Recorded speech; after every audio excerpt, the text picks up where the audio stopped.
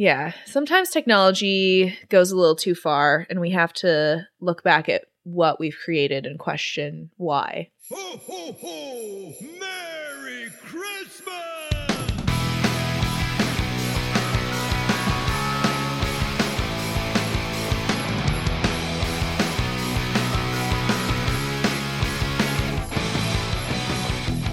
Hello, hello, hello.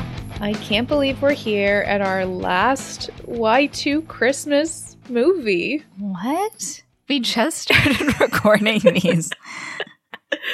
Yeah, well, Oh my we're God. doing less than usual this year because there's only 3 Christmases or 3 Wednesdays before Christmas. There's only 3 Christmases this December. There's only 3 Christmases before Wednesday this year. So yeah, I mean, technically we had 4 with Patreon, but yeah, it's really been Wow. zooming by. We're also doing, some pre-recording, obviously ahead of the holiday. But as you're listening to this episode on release day, Christmas is a mere 5 days away. Wow. I hope you got your shopping done. Yeah. Hope you got your freaking shopping done. Yeah, I guess it's just time, passes by and we don't see it coming, huh? Yeah, I'm like, as we record this, so behind on my Christmas movie watching. I feel like I haven't really watched any of the heavy hitters yet. Mm-hmm. Like, I haven't rewatched Christmas with the Cranks. I haven't Oh, rewatched The that's a Holiday. I haven't rewatched Love Actually. So Yeah. I got to get on it. Yeah, I honestly feel like, because every time I go into, I'm going to dox myself on the pod. I won't say where in New York, but I work in one of the busiest places this time of year. Just like walking out, like I got lunch outside of the office today and I had to like fucking just elbow my way through the crowd. It was Yeah. like bananas. And that really like sucks the joy out of it. Come to New York, follow your dreams, but you better walk fast, son. Yeah, just have some spatial awareness. That's all we ask. That's all we ask. Yeah. But I did see the windows at Saks Fifth Avenue for the first time. I'd never like stopped to look yeah. before. They're really gorgeous. Yeah, so beautiful. Yeah. So shall we get into our final Christmas film? yeah, and I'm just so happy that we get to talk about Drug Mule, Tim Allen. Your fave. I didn't know that he had gotten arrested for like having so much cocaine on him. Did you know about this? Well, it was like even when he was cast in the Santa Claus, like it was big controversy because usually Really? Disney doesn't hire people who have, a criminal record. They try Sure. not to. They try to avoid that. Yeah, so like it took a lot of convincing for them to even cast Tim Allen. Wow. But he was good. I mean, yeah. he's a very funny guy. Mhm. His brand of comedy really lends itself to like, I would say TV. Yeah. And I guess movies too, but really like, I'm thinking of like Home Improvement. Right. Yeah. And I think his presence in this movie is spectacular. Also, what I noticed watching the Santa Claus, we're doing the Santa Claus 2. Yeah. 2002 Santa Claus Yeah. 2. Whoa. Wow. But what I really noticed this time around was that same, like, I don't know how to like verbalize it, but that very like gravelly, like cutthroat sense of comedy where he's like making harsh jokes, honestly. Like, Oh yeah, his jokes can be kind of mean. yeah, exactly. That, because when he's Scott Calvin, Mhm. people are like, he's like the divorced dad and he's like kind of a jackass. And I'm like, oh, Santa's like actually kind of a jackass. Mhm. He's just also now Santa. He's just So he jolly. He's jolly, but he still has like that same jerky sense of humor, Mhm. which I love. Yeah, for sure, for sure. This is the movie in the, the Santa Claus trilogy that I've seen the most. Like, I think Yeah. I've only seen the first one maybe 3 times, but we Wow. had Santa Claus 2 on DVD. So, like, I've watched it a lot in my lifetime, so I'm, like, most familiar with this one. So it's always fun to revisit because, like, this one's a little bit of a rom-com. It's a little bit of a romance. Yeah. So, We said only romances this December. Yeah, get that family fun shit out of here. We want Ew. romance. I want sucking and fucking this winter. But I had a blast watching. We also get, oh God, I don't know her name. I know it's not Brooke Shields, but she kind of looks like a blonde Brooke Shields. Well, funnily enough, Brooke Shields was a contender. That makes sense. Mm-hmm.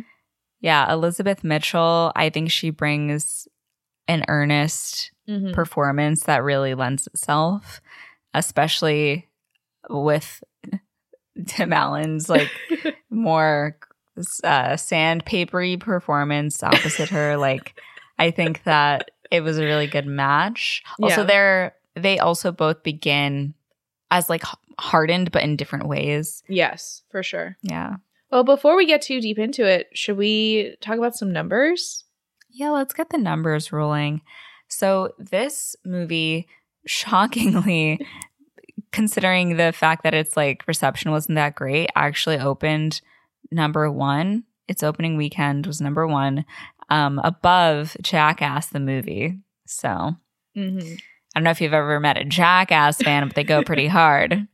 And their budget was $65 million.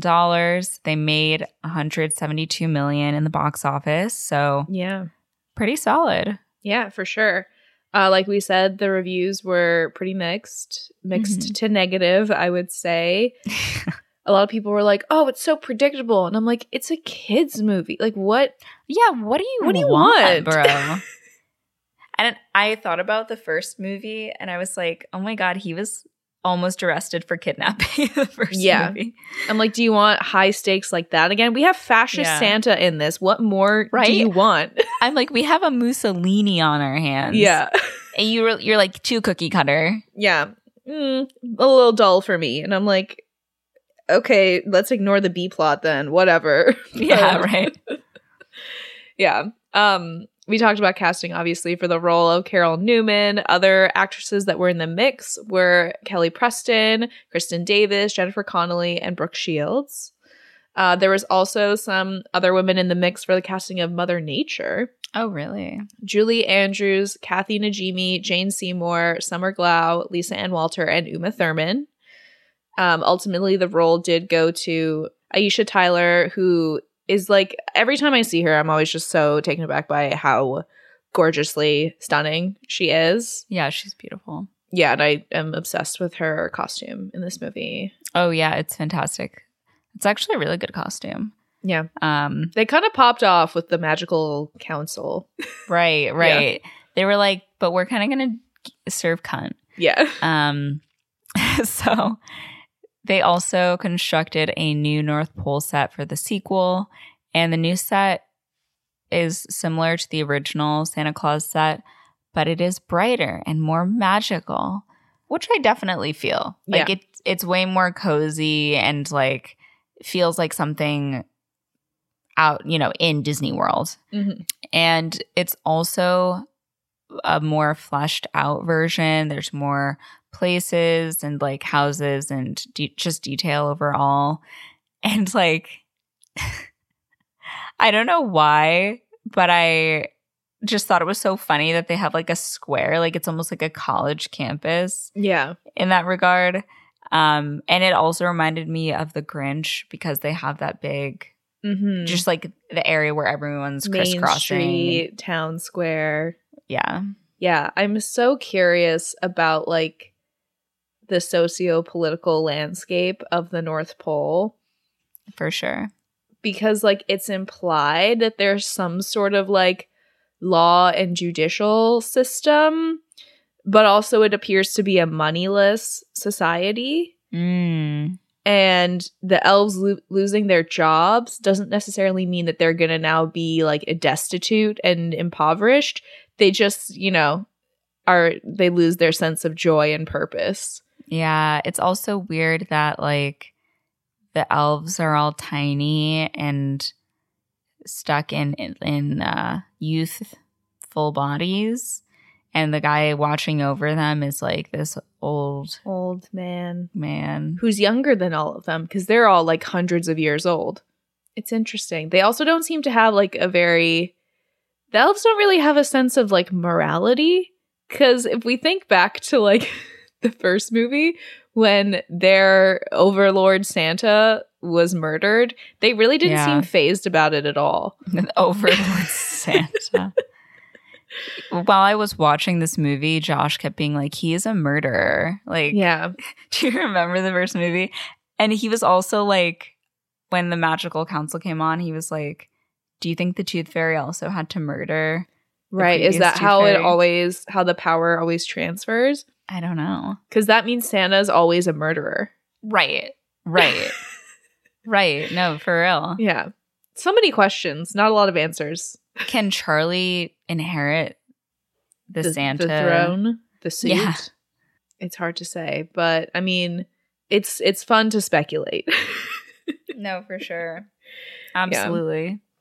And speaking of the elves, as we mentioned, all of them are played by child actors. So actually none of the elves are same from this first movie to the second, except for Bernard, because like David Krumholtz was grown up already and could, reprise his role. So all the elves in Santa Claus 2 are different from the first one. I always thought it was weird that he was so much taller than everyone else. Yeah, why is he the only elf that gets to be older? Is he just like so much older? Maybe elves like they age at a very, very slow rate, and he's just like the oldest elf. Maybe. He must have seen a lot of Santas. Yeah. I do know that in the Santa Clauses, like the TV show that they did, they do bring Bernard back, and he, David Krumholtz is 20 years older than he was when he did these movies. So to explain why he no longer has his youthful appearance, they say that he like fell in love with a human and gave up being an elf, and now he's a human who ages normally. Why would you ever do that? Yeah, but he still wears the same outfit and little hat and has his curly hair. So that's like a doll. That's all I care about, really. Like a little doll. Yeah. Well, before we get into it, we just want to remind you that if you want a little extra bit of Christmas joy before the 25th comes, you can always listen to our Patreon episode on Barbie and the Nutcracker, which was super fun to record. We had a great time. So definitely head over to Patreon if you are interested in that. Yeah. And without further ado, should we slay right into it? Let's do it. So the opening of the film, we see these two men in a plane flying above the North Pole, when one of them, who I can't remember his name in real life, but he is like a Canadian actor who has done like a lot of like Canadian stuff before. Oh, wow. The most famous thing being this show called Corner Gas that he was in for years. Oh, yes, I remember you've mentioned this guy before. Yeah, because he also shown up in other movies, and I'm like, hey, it's Hank from Corner Gas. They did shoot this movie in Vancouver, so that makes sense. But he's like, I'm picking something up on the sonar. It sounds like tiny hammers. And then we go underground to the magical North Pole, where all the elves are working away in Santa's workshop. We're a couple of days from Christmas, and I honestly can't remember how many days we are because I'm getting confused with the holiday calendar right now. And I'm like, we have 25 days. But they're working their little butts off. And meanwhile, in some sort of like lookout room, there's Mr. David Krumholtz as Bernard the Elf, and he switches the level to ElfCon 3. But this plane just keeps going towards them, so they go to ElfCon 2. And a big North Pole looking thing emerges from the center of the room all the way up through the ice and basically makes a periscope so Tim Allen as Santa Claus can peer above ground to see what's going on. And he's like, ElfCon 1. And they flip a switch It's ElfCon 1, and they all wait silently.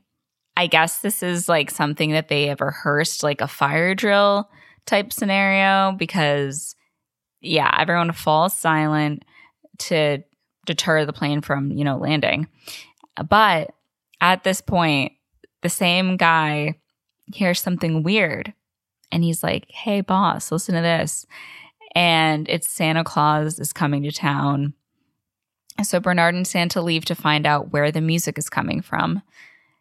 Lo and behold, it's Spencer Breslin as Curtis, and he has been playing music on a little toy Santa. So they stop the song, and the plane luckily does fly away. And Santa's like, how about for Christmas, we get you some headphones? And Curtis is like, you're 900 years old. Grow up. And I'm like, Curtis is trying to heal his inner child. Yeah, I do enjoy the addition of Curtis as a character. I think he's a nice little foil to Bernard. Led to some great comedic moments. Yes. But we go through the North Pole Town Square. Bernard, Santa, and Curtis, the iconic Holy Trinity, taking a little stroll. And Curtis is like, listen, I didn't technically violate any rules in the handbook by, like, playing the Smokey Robinson Christmas music. Yeah. And Bernard says, Curtis, do you go pee-pee with that thing? Because he's clearly all about the handbook. Then, out of the blue, a chaotic reindeer in training, Chet, flies out. They all have to duck to avoid him. He's slipping and sliding all across the ice. And Santa's like, ooh, hope it's early in his training. Yikes. And then leaves.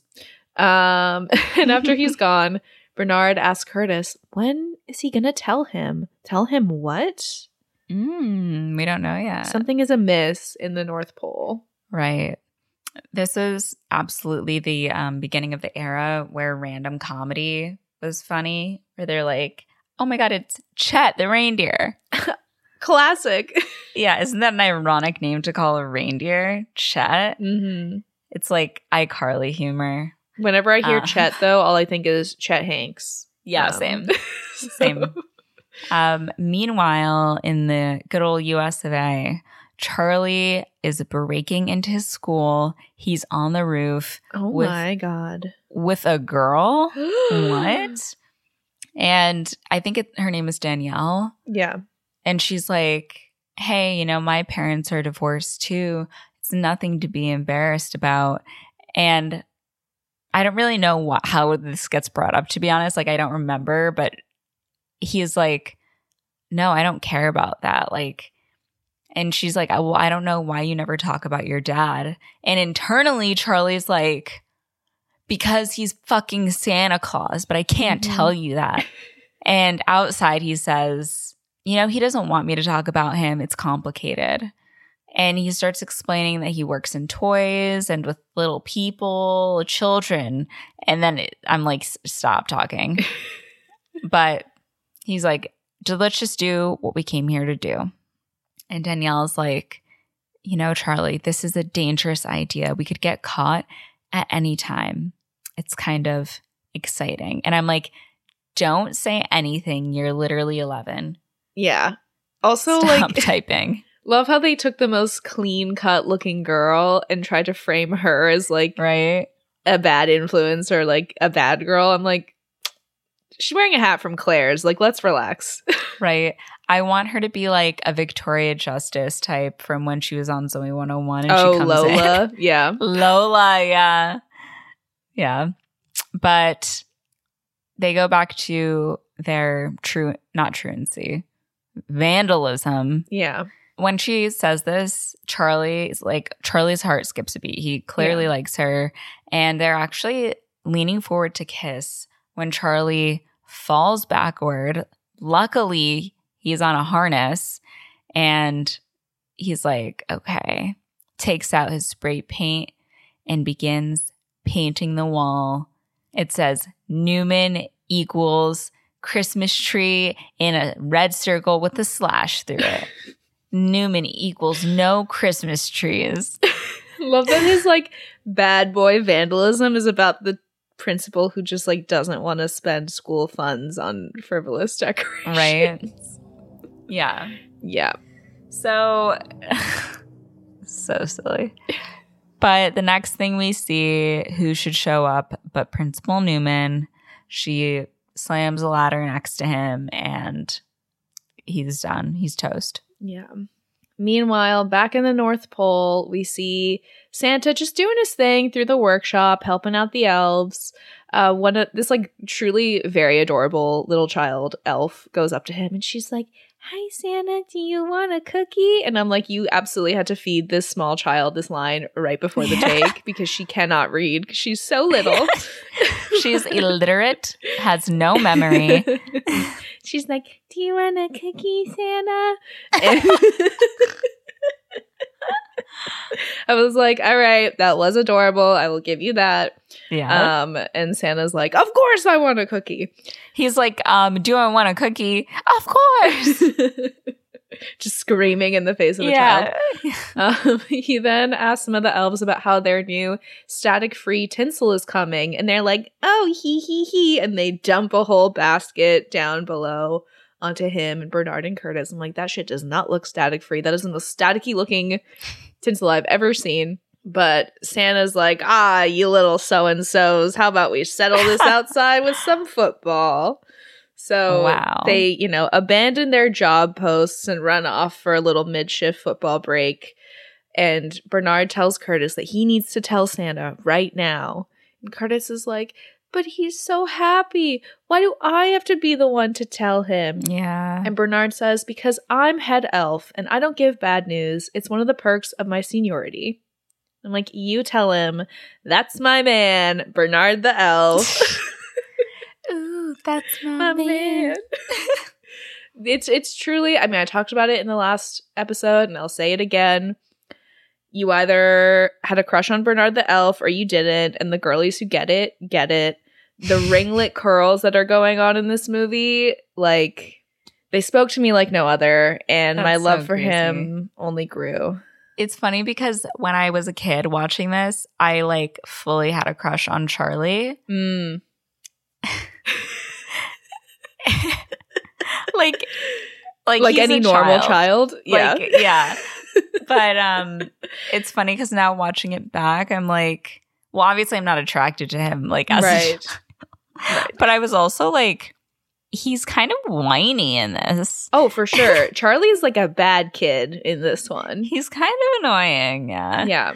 So that's a bummer. Whereas Bernard is like, "I'm going to lead a revolution in my little hat." Well, Bernard has a job. Exactly. He's like, he's a man. He has a job. He's a man. Okay, we're done here. So Santa is playing flag football with the elves, and it's just him against the elves. Like one man against a dozen elves. Yeah. And they run the play. Obviously, the elves win, and it does look like he lets them win. And I'm like, this is like when you race a child and you like pretend you sprained your ankle, and so you let them like cross the finish line. It's good for morale. Yeah, exactly. So they finish the play, they win, and they pile on Santa, and he calls them wizards. No matter how many times they run that play, which seems like it's every time, he somehow never sees it coming. So Bernard and Curtis come up to Santa, and they're like, "Hey, big guy, we gotta talk." Mm-hmm. So we go inside to Santa's, private quarters. He changes into some other clothes when he realizes that his trousers are looking a little big. That's when Abby, one of the cutie little elves, comes in. She is like the Judy stand-in from the first movie. She comes in to give him some hot cocoa, and he's like, "Oh, what's the bad news? Like, why you coming to bring me cocoa? Must be bad news." And she hands him the naughty and nice list and has to tell him that Charlie is on the naughty list. Ruh-roh. Santa thinks there must be a mistake, but the elves don't make mistakes. So he asks how this happened and if this is what Curtis and Bernard have been trying to tell him all day. And then Curtis comes in, he's like, "Oh, great, you told him. Let's get you dressed for that meeting." And Santa's like, no, like, I can't have the meeting here right now. I need to go and be a dad. I need to see my son. And Bernard is like, Curtis, tell him right now. And Curtis tells Santa that there's a clause. And Santa's like, yes, that's mean. And Curtis is like, no, there's a second clause on the card when you found the previous Santa, who he murdered. Curtis, I want you to use the right magnifying glass right now, because you bet your motherfucking ass there's going to be another clause, and I think if you just read them all at once, it's going to save you a lot of headache. Absolutely. So they show him the card through a super, super, super magnifying lens, and Santa realizes that apart from the first Santa Claus, that he who wears the suit bears the name, basically it's the Mrs. Claus. Santa needs to find a wife in order to maintain his standing as Santa. So Santa puts his belt back on, but it's also too big. And Curtis is like, oh my God, the desantification process has already begun. And Santa asks if this means that if he doesn't get married, he can't be Santa. Like, what would happen to the kids and the elves and them? And Bernard says, don't worry, you still have time. The time being 28 days to find a wife by Christmas Eve. Wow. So Santa feels like it's already over because unless we're on The Bachelor, that is a hard time frame to find a wife in. But Curtis says, don't give up hope, because if you do, then we have to as well. And just like that, Santa's beard shrinks up. These changes are happening very quickly. And again, so this makes me curious about the entire system that's happening in the North Pole, because him becoming Santa, like the Santification and the desantification process don't seem to be mitigated by any sort of court or judicial system. It's by like the laws, like the magic of the universe and like the laws of nature. But there's like a contract with clauses, which seems to be more of like a legal document. So who's in charge here? Well, I don't think they've fleshed that all out for sure. But I do think that the rules and the laws are more passive than aggressive. Like with the rules on that business card, it's like if you put on the suit, then you become Santa Claus. So if Santa was murdered, like by just some random guys, like, and Calvin came up, he could put on the suit and he'd be Santa Claus. Yeah. Even though if he wasn't like the murderer, but he never, I don't think he like ever signed anything. It was just information on the business card, right? Yeah, no, he never, there was nothing was ever signed. And it was just like, you have to be Santa now. Yeah. And it's not like you just pay a fine or serve some time in jail. Like it's, if you don't do it, then the magic of Christmas dies. Right. And that's like, that's the consequence. Yeah. So they hop into a meeting and Santa gets very distracted by what's going on with him. Mother Nature asks if he's still with them, and she thanks Santa for being their host for the Council of Legendary Figures. They convene and she talks about the end of year holiday conference, and the Tooth Fairy asks to submit some new names to everyone's chagrin, like Captain Floss, Plaque Man, and Roy. Sure. And Santa's like, oh, you know what would be great? The Molinator. Mother Nature's like, okay, who are the eyes? Just Santa and the Tooth Fairy.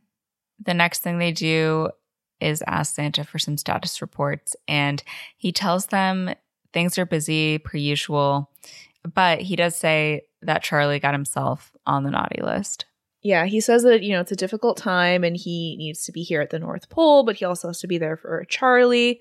And the Sandman says that this is every parent's dilemma, you know, balancing work and children. People lose more sleep over that than anything. And the Easter Bunny is like, yeah, I have 33,000 offspring and they're all in private school. Also, the Easter Bunny looks fucking terrifying. That is what insane. Nightmares are made out of, and I hate to see it. He looks like a clown that's veered too much on the side of like Victorian. Yeah. So Santa explains to them the whole Mrs. Claus situation, that he has to get married by Christmas Eve.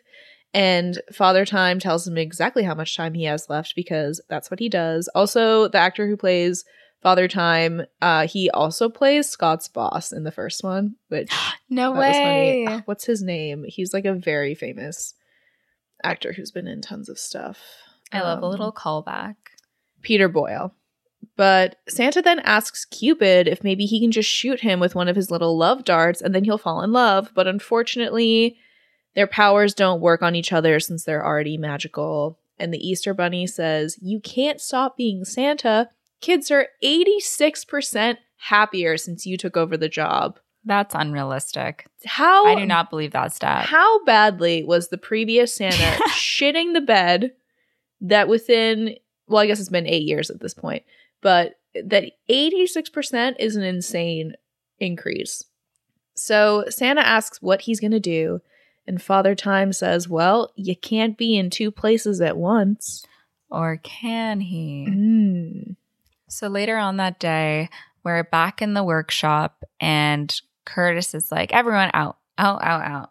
Because he's concocted a little something, something. A nightmare. Yeah, he has concocted. He's basically concocted the new Mussolini incarnate. So he's like, all right, so I've made some improvements on my pantograph. I've tripled the RAM and reconfigured the circuitry. And I'm like, Sure. neither of those things are contributing to what you are doing. To cloning someone. Right.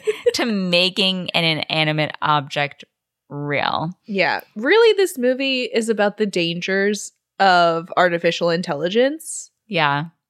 And Fascism. yeah. And unchecked power. Mm-hmm.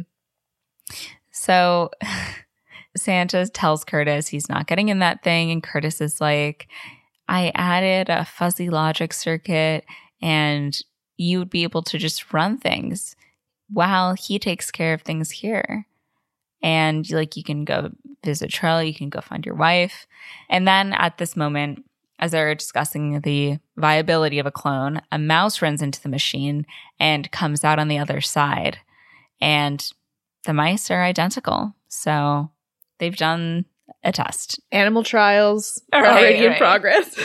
Animal trials, a go. And Curtis promises it won't hurt a bit. So Santa agrees.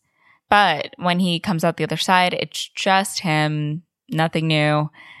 But we also see a cloned Santa who comes out naked. And the faux Santa approaches Santa and like tries to talk to him. He basically just repeats everything that he says. Santa pulls Bernard aside and tells him he needs to see Charlie and he needs to convince the elves that Toy Santa is him. And Bernard is like, have you seen that thing? You know, but if anyone can do it, it's on you. And like, you're number one. And so Bernard tells him he's not just going to lie to all of the elves. Cut to Bernard lying to all the elves. Big ol' lie. And he's like, I think that Santa's new look is terrific. He looks better and fresher somehow than he has in years. And Santa is really happy with his new look, so please do not stare or point or use the word plastic. Thank you so much, everybody. Let's get back to work. My poor man, Bernard. Cannot catch a break. Just going through it, having to lie to all his coworkers, having to deal with a sentient hunk of plastic that's now going to oversee Q4, end of Q4, busiest time of the year. So Yeah. Yeah, and Curtis was like so excited to get it up and running. And I'm like, babes, sometimes you just gotta kill your darlings. yeah, sometimes technology goes a little too far and we have to look back at what we've created and question why. Meanwhile, Santa gets Comet ready to take him on his trip to Earth. Well, he's on Earth, but I just keep saying Earth because I'm like, this is technically like a realm Right. Like, I feel like you have to go into a wormhole to arrive here, but Mhm. whatever. Comet is being kind of a prissy biatch. He like doesn't want to go, and he's like, "Wah." It's giving Scooby-Doo in the live action. Yeah, they're like, "Bah, bah, bah, bah, bah." I'm like, what Right. was this choice? Right. And Santa's like, come on, Comet. Like, I want to take a trip with you. Like, when's the last time, we went somewhere? Before he leaves, Bernard gives him a magical watch that tells him how much magic power he has left. When he gives him the watch, it's all the way at 10, but as you use your magic, it will go down. If it gets to 0, you won't be able to return to the North Pole. And Comet's like, oh. And then Santa tells Bernard that he won't let it get to 0. And I'm like, yeah, why would that happen? It wouldn't be good for the plot. Your frivolous use of magic throughout your time in Not once Minnesota. does he use magic to like save a life or to make the outcome of something awful better. Like, it's just to like make a party better. Anyways, so Santa tells Bernard that he won't let it get to 0, and Bernard puts his hands on Santa's shoulders, like face to face, and asks him what the most important thing is. And Santa tells him to not touch Santa. And this is very like gritty, like Tim Allen-y, like kind of bitchy humor, which I enjoyed. And Bernard is like, okay, let's go. And tells Santa it's for him to come home. That's the most important thing. Comet gets grumpy again, and Santa hops on, and he tells him, we're not pulling any packages. It's just a one-stop travel. And they're going to go see Charlie.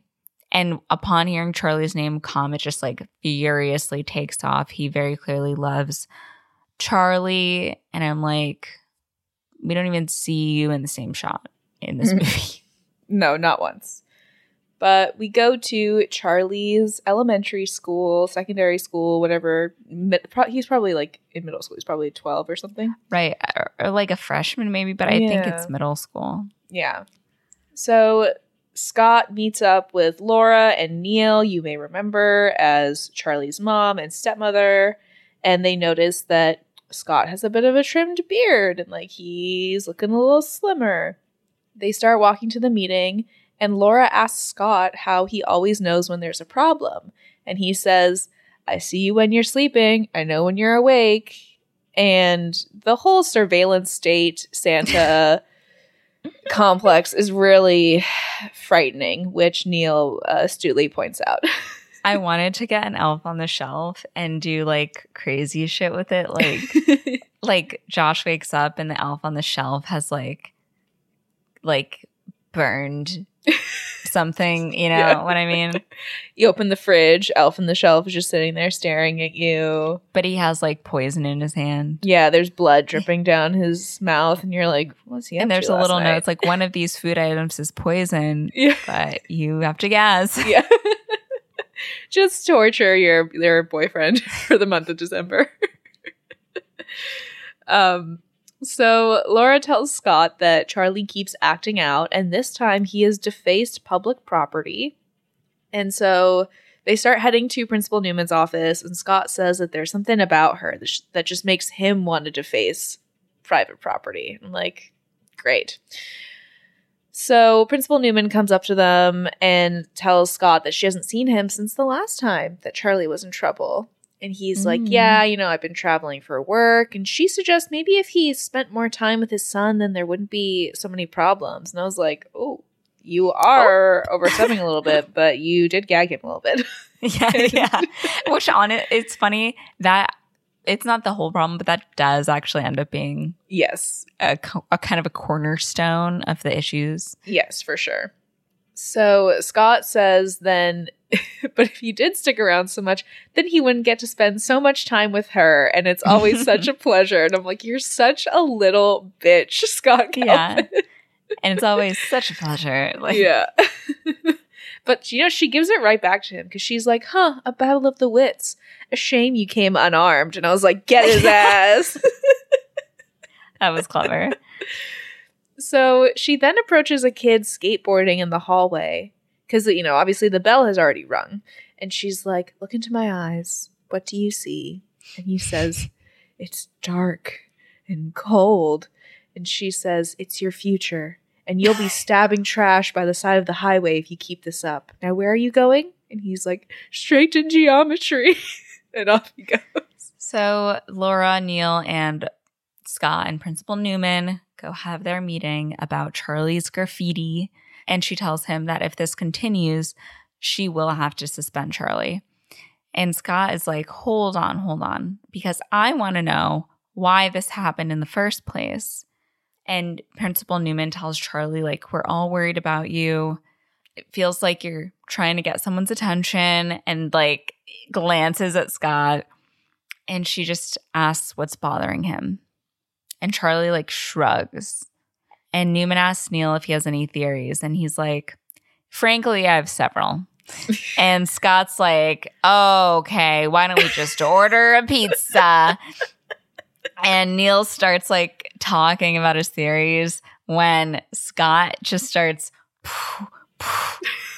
slamming his head into the filing He's cabinet. He's such a dick. He's literally so abhorrent.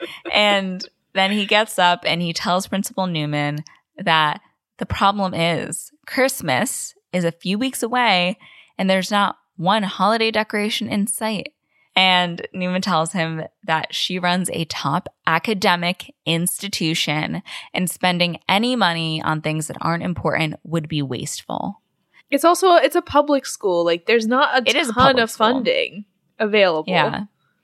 I'm also just like, it's not normal to deck your halls in a public school. Like, yeah, not everybody, you know, is Christian. Not everybody celebrates Christmas. Yeah. It's perfectly normal to not decorate for the holidays. Mm-hmm. So, and yeah, they should be spending money on, like, funding for the arts and stuff like that. Yeah. Because, like, clearly, Charlie's a talented kid. Let's get him in an art class. This is the new Banksy. So Scott is like, you know, holiday cheer is very important and tries to convince her of that. And then he goes back to Charlie and says, Charlie, like, do you know that what you did was wrong? And Charlie's like, I guess. And he's like, no, it was wrong. No questions asked. I need you to promise that you won't do this again. And Charlie promises, and Scott adjourns the meeting. He puts some cash on Newman's back table and is like, here for a wreath. What a dick. Yeah. So, meanwhile, back at the North Pole, we have a creepy plastic toy Santa. He is practicing his impressions in the mirror, being like, I am Santa Claus. Boo! I am Santa Claus. Bernard is like, yeah, totally think this is going to work. But Curtis gives the rule book to Santa, and Santa takes it and sits down at his desk, which, like, Curtis has programmed him to have, like, Santa's memories and stuff like that. So he's like, oh, yes, I must follow all the rules because rules are very important. So that's when Miss Abby, the cutie little elf, comes in with the hot cocoa, and she's obviously very taken aback by how fucking creepy and insane this Santa looks. Like, I cannot stress enough the uncanny valleyness of it all. It's giving, like, Heidi revealing her new face. Yeah, it's like the worst plastic surgery you've ever seen. Also, Bernard being like, Santa's very happy with his new look, so please don't point and laugh. Santa had a little bit of work done. You can barely even tell. Just a little nip and a tuck here and there. Yeah. Nothing Santa serious. got his buccal fat injected. So, to review, this is a movie about the dangers of AI, the dangers of fascism, and also the dangers of plastic surgery. Santa got the fat from his ass right in those injected cheeks. into his face. He also went to Turkey. He got that hair transplant. Bam, boom, bang. Yeah, exactly. My thoughts exactly. Underneath those veneers, the teeniest, tiniest little shavings of teeth you've ever seen. He said, here, put it on my card. They said, this is a candy cane. He said, face card, no cash, no credit.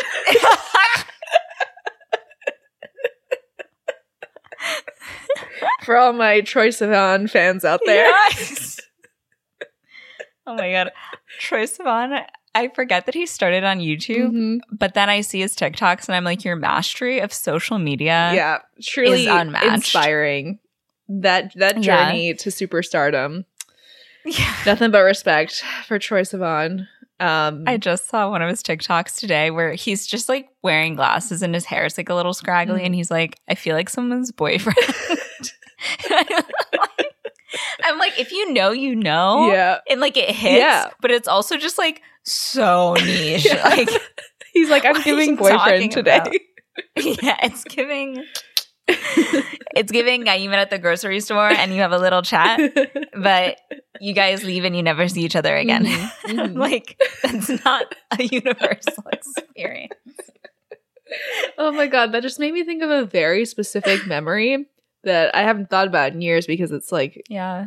ridiculous. But you and I were at the grocery store near our old apartment and there was this guy in line in front of us at the checkout and he was buying like all plant-based products and Oh stuff. my God, yeah. And he also like didn't take a plastic bag. He like had his own bag with him. And you were like, that's my husband. You were like, I'm in love. And he was cute too. So like, yeah. He was cute. I was like, you're definitely buying for two people. Like that's too But- many avocados for one person. Yeah. And you're married, you know. But yeah, absolutely. I love projecting on people. Mhm. I'm like, wow, you're so coy and Yeah. like you're perfect. And then like you just hear someone talk and they have the most arduous, awful, disgusting Yeah. voice ever, and you're like, well, dreams shattered. killed my fantasy. Thank you so much. Yeah. He's like, oh, about my day now. Yeah, right. Back to reality. Oh, there goes gravity. Anyways. Yeah, so Santa is serving face card, no cash, no credit. And Abby is, Santa. She's like, Santa, you look so. And Bernard is like you got a good night's sleep. And she's like, like you got a very good night's sleep. So she offers him the cocoa and warns him that it's hot. And he like doesn't know what to do with it. Curtis is like miming, like taking a sip. And Santa just fucking chugs that shit right down. He chugs that shit like a freshman with a vodka orange juice. Yeah, with like a freshman with a PBR. And he slams that shit and goes, whoa! He's like, that's delicious! I love cocoa! More cocoa! Just starts slamming them back. Oh my God. Like you got a very good night's sleep. Santa, you look like you got pussy last night. It's like, you got that glow about you. Yeah. Santa, you look like you fuck. So back in the corner where humans live. Minnesota, I think. Yeah. Oh, Minnesota. Yeah. Sorry to anyone who lives in Minnesota. We're just in a silly, goofy mood. Yeah. I'm like, earlier in the recording, I was like falling asleep, and now I'm like, wow, I love cocoa. Anyways, so Scott, sorry. Laura does a little plot recap, Yes. like just very abruptly walking in the house, like, so you're telling me you have 27 days to find a wife or you're done being Santa? And Scott's like, thank you. Yeah. Thanks so much. I forgot what I was watching. So Laura's like, it took you 3 years to finally work up the courage to propose to me. And I'm like, to be a boomer after only 3 years of dating. Yeah. You're like, oh God, I've been waiting about forever. Time. Yeah. Meanwhile, people are out here like, yeah, I've been with her for 10 years. We're just hanging out. We haven't put a label on it yet. Yeah. We're just talking. She's my low commitment, no pressure, long distance situationship. And Neil's like, yeah, that's a pretty big commitment issue. And Scott's like, yes, Sigmund, I was afraid I'd mess up the first time. As we're like watching him speak to his ex-wife's new husband. Yeah. I'm like, wah, wah, wah. And he tells them he's even more afraid now, but Charlie tells him he just has to keep being Santa. There's never been a better Santa. If you're not Santa, I'm going to freak the fuck out. I'm going to burn Principal Newman's house to the ground if you're not Santa anymore. To the ashes, baby.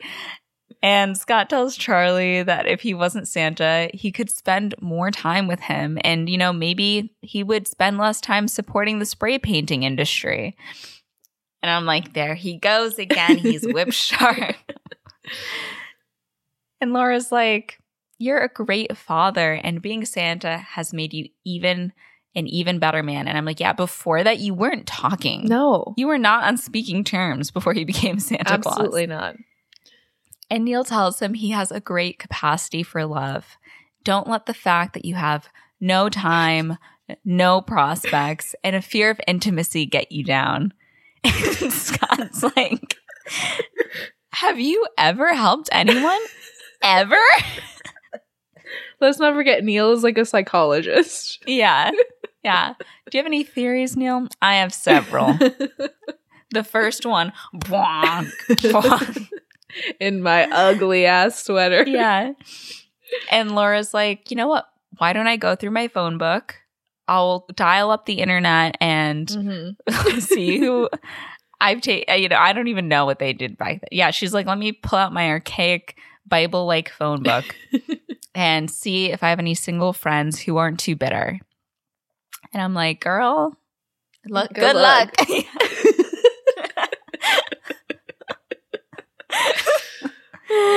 We're sassy tonight. Yeah. The spirit of Tim Allen is possessing us. I'm like, tool time. Charlie also mentions that there are some divorced moms at school who would go out with anyone. Wow. And Scott's like, okay, I don't need your help in this arena. As he is explaining this, his beard is literally disappearing. And he says, I don't think there's anyone out there who doesn't want a piece of this. You have to be there. Yeah. I don't know. So Lucy arrives home and she looks like a ginger Mary Kate. And it really like confused the shit out of me. I was like, yeah. Who is this? But she calls out to Scott and she's like, Uncle Scott. And she's like, how are you? And she's like, I learned how to swim underwater and I'm not afraid. And he's like, whoa, that's great. Let's go to the mall and get some ice cream. And I'm like, that's my dream. Mm-hmm. And Charlie's like, there are plenty of single women at the mall. Go cruising while you're taking your quasi niece, I guess. It's a weird because she's like obviously his ex-wife's child with her new husband. Right, right. So we go back to Santa's workshop. Curtis and Bernard are like walking toy Santa around, kind of feeding him lines, telling him what to do to say to keep the elves in line. And then one of the elves comes up and is like, Santa, like, is this what you meant by like, this specific type of wheel on this thing? And toy Santa just goes, ho, ho, ho, you're doing a wonderful job. And he just keeps saying ho, ho, ho to everybody. And Bernard is like, hey, maybe dial it down a little bit. But Curtis is like, all right, Bernard, you can admit now that I was right and you were wrong. And I'm like, Curtis, it's been one day. Let's not get ahead of ourselves here. Yeah. And Bernard is like, well, the elves are happy and they're working hard, so like maybe everything's gonna be fine. And that's when Toy Santa comes back over to them. He's like, I've been reading this handbook and there's a lot of rules in this book that we're not following. And Curtis is like, I agree, because he loves the rules. And Santa's like, I'm thinking about making some changes. So Curtis and Santa go away to discuss, how could this possibly turn out? What are we thinking? Yeah. They're like, he's too sentient. Mm-hmm. Should have dialed that back down. Yeah. Meanwhile, Scott is trying to get ready for a date, but he's wearing one of Neil's Coogie sweaters, which are like the crazy design. It's a rough one. And it's not good at all. I'm like, at least you were at the mall. Yeah. Like, you could have gone shopping. Mm-hmm. But Neil's like, you look great. And Laura tells him it's what's inside that really matters. And I think Neil's like, I thought you liked that sweater. And she's like, we'll talk about that later. He also needs to borrow a car. And they're like, oh, I just got the minivan washed. And I'm like, they're trying to make him unfuckable. But Scott's like, okay, wish me luck. I have a needlepoint sweater and a minivan. See you in about 8 minutes. So we go to the restaurant and Scott meets up with his blind date, a beautiful blonde woman named Tracy, played by the one and only Molly Shannon. Oh, I was shook to Our my second core. Molly Shannon cameo in Y2 Christmas. We love to see it. Yes. And, they sit down, they start talking. She mentions how much she loves this time of year. And she takes off her jacket to reveal she's wearing like a Santa sweater. And it's literally like Tim Allen's face on it. Yeah. And he's like, wow, what a sweater. And she's like, yeah, and I got my Christmas charm bracelet. I wear it year round, just like keep the magic of the season going. So on paper, perfect match. She loves Christmas. Right. Would clearly be down to, become Mrs. Claus. It almost feels though like she's like a fangirl. Yeah. Like going out with Joe Jonas and being like, I love Camp Rock. Yes. They're like, I've been a fan since I was 8. And now we're married. It's weird. But Tracy asks Scott what he does, and he says he works in the toy business. And she's like, oh, wow, that's so creative. I love creative people. And he asks what she does, and she says she's actually hoping to break into the music business as a singer-songwriter. She says that she mostly loves country western. She could be a little Miss Taylor Swift in the making. And she asks him if he likes Shania Twain. And thus begins an absolutely iconic, unhinged rendition of Man, I Feel Like a Woman, but Christmas version. So she's like, man, I feel like some Christmas. And it's wild. I wish I could find the lyrics to this. I'm sure we can. Tried to like search it. I know she's like, totally Yuletide, taking a sleigh ride. Oh my God, is it on Spotify? Oh my God, that's what I clicked on too. But just give me the lyrics. Oh yeah, okay. I found it. I'll put it in just kidding, because I can't highlight it for some reason. This is the link I found. Is this a fan fiction? Yeah, this is a fan fiction. But it has the lyrics in it. Okay. I will now perform a rendition of this. Yes, to the best please. of my ability. Okay. The best thing about singing at Christmas is the Coco caroling and fun. Oh, oh, oh, we're totally Yuletide, taking a sleigh ride. Santa shirt, reindeer skirts. Oh, oh, oh, watching the windows fog, drinking eggnog. Oh, oh, oh, fill up a stocking. I spray on some flocking. Put up a tree, spots on TV. Oh, oh, oh, I wanna be and feel the way I feel. Man, I feel like some Christmas. Phew. Wow. What, you hated it? I'm like, you know what? Was that a little bit of a weird thing to do? Sure. For sure. It's a little out there. It's a bit much, and it's not for everyone. But you're telling me that Mr. Claus himself isn't down with a little camp? Yeah. That Mr. Holly Jolly Christmas over here can't handle a little sing-along? Right. Right. It almost makes you question his integrity as Santa. Yeah.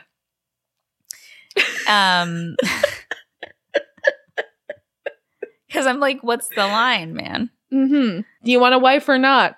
You want a wife who's going to enjoy the sanctity of Christmas? Because you found one and you threw her away. You couldn't appreciate her. You can't handle the truth. So, yeah. He's like, that scared me a little bit. And she says, you know what? I totally put myself out there doing that, and that was not an easy thing to do. And if you're the kind of man that can't support a woman's ambition, then I don't think there's any reason to continue this date. And she leaves. And I'm like, good for you, girl. Know your worth. You're going to find your match, somebody who appreciates a full voice, full projection, little song and dance in the middle of a restaurant. And I cannot wait for you to find your Prince Charming. Yes. So that night, Scott gets home and Charlie's like, how was your date? And he's like, well, I'm not booking a church yet. Women are hard to figure out. And I'm like, there was nothing to figure out. Yeah. She was just off her rocker completely. Yep. And Charlie's like, I feel you, bud. Like, I have this friend and I just like looked at her one day and I just got a feeling in the pit of my stomach. And I'm like, has a child boy ever been this earnest with his father? Yeah. And Scott takes the snow globe off of Charlie's shelf and talks about when Bernard gave it to him. And Charlie's like, I remember he said, all I had to do to see you was shake it. And Scott's like, yeah, now all you have to do is yell down the hall. Hee Haha. And Charlie tells Scott that he's tired and he'll talk to him in the morning.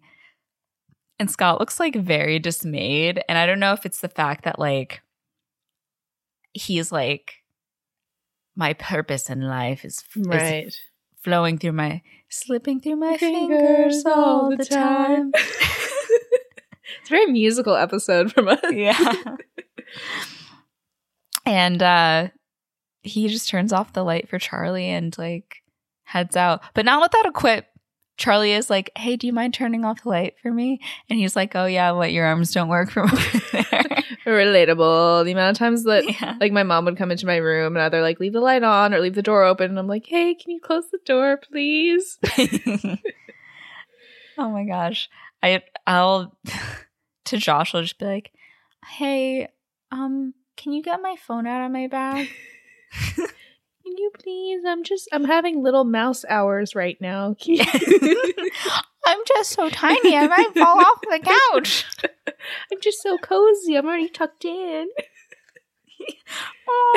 Have you seen those clips on TikTok where it's like, there, birdie? Yeah. It's okay, birdie. Yeah, the Nana Land or whatever it is. Because I used to watch that show when I was a kid.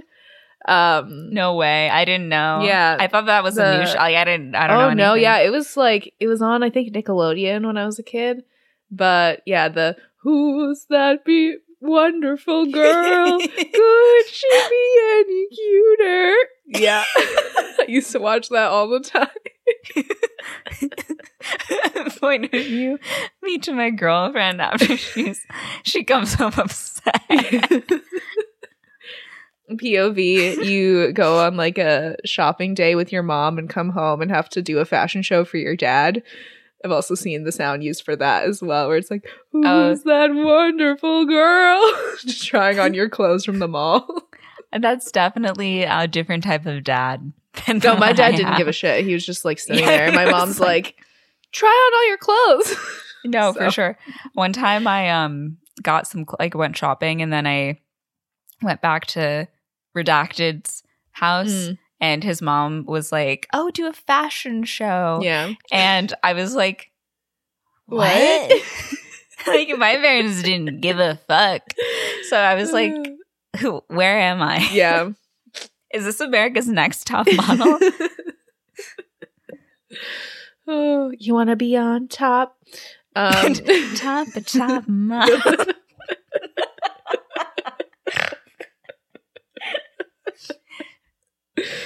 So the next morning, the next day, Scott is hanging up some Christmas lights, but Comet is like, which translates to they're not straight.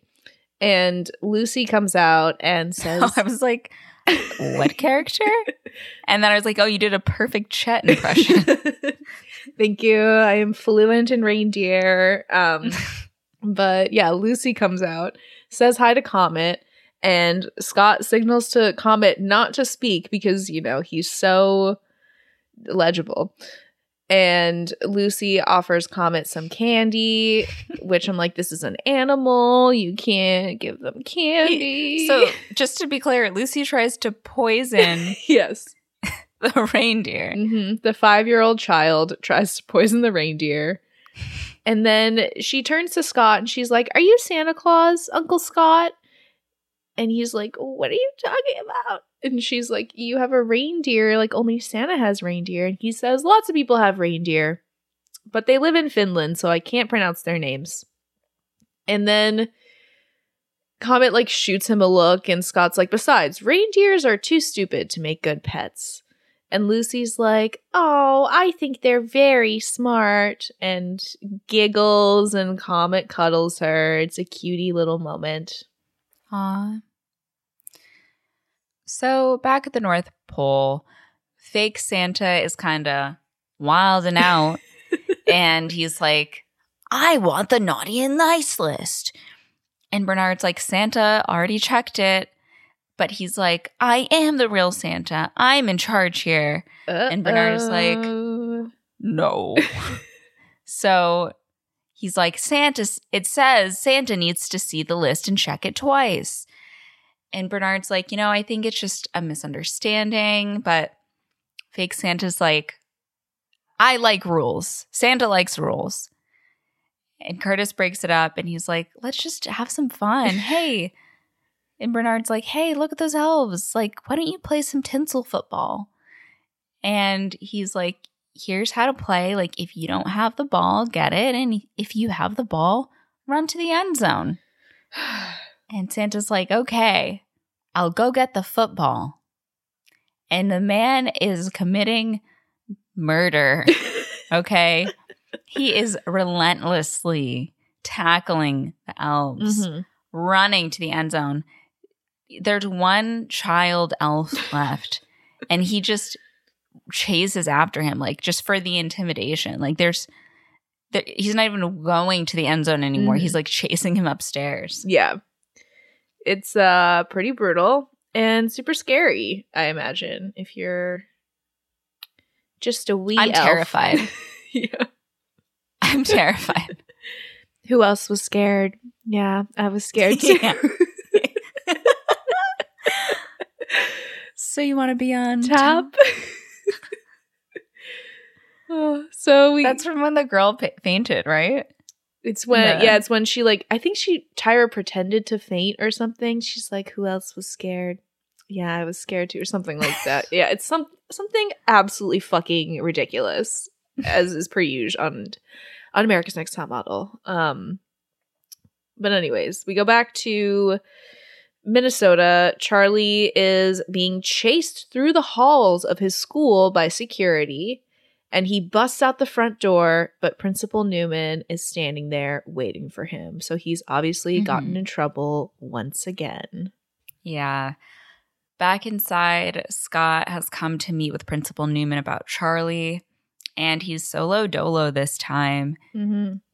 And she also notices his change of, like, appearance and asks if he's feeling all right. And he says he was until he got this phone call.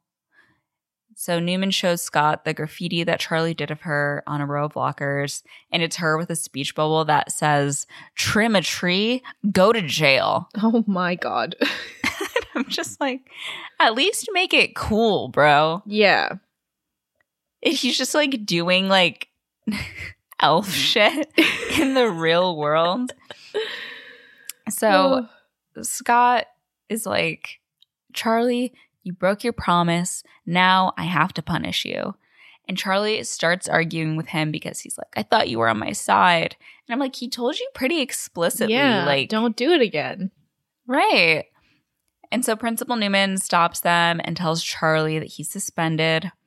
And Scott asks if there's any other way they could punish him that like doesn't involve him being taken out of school.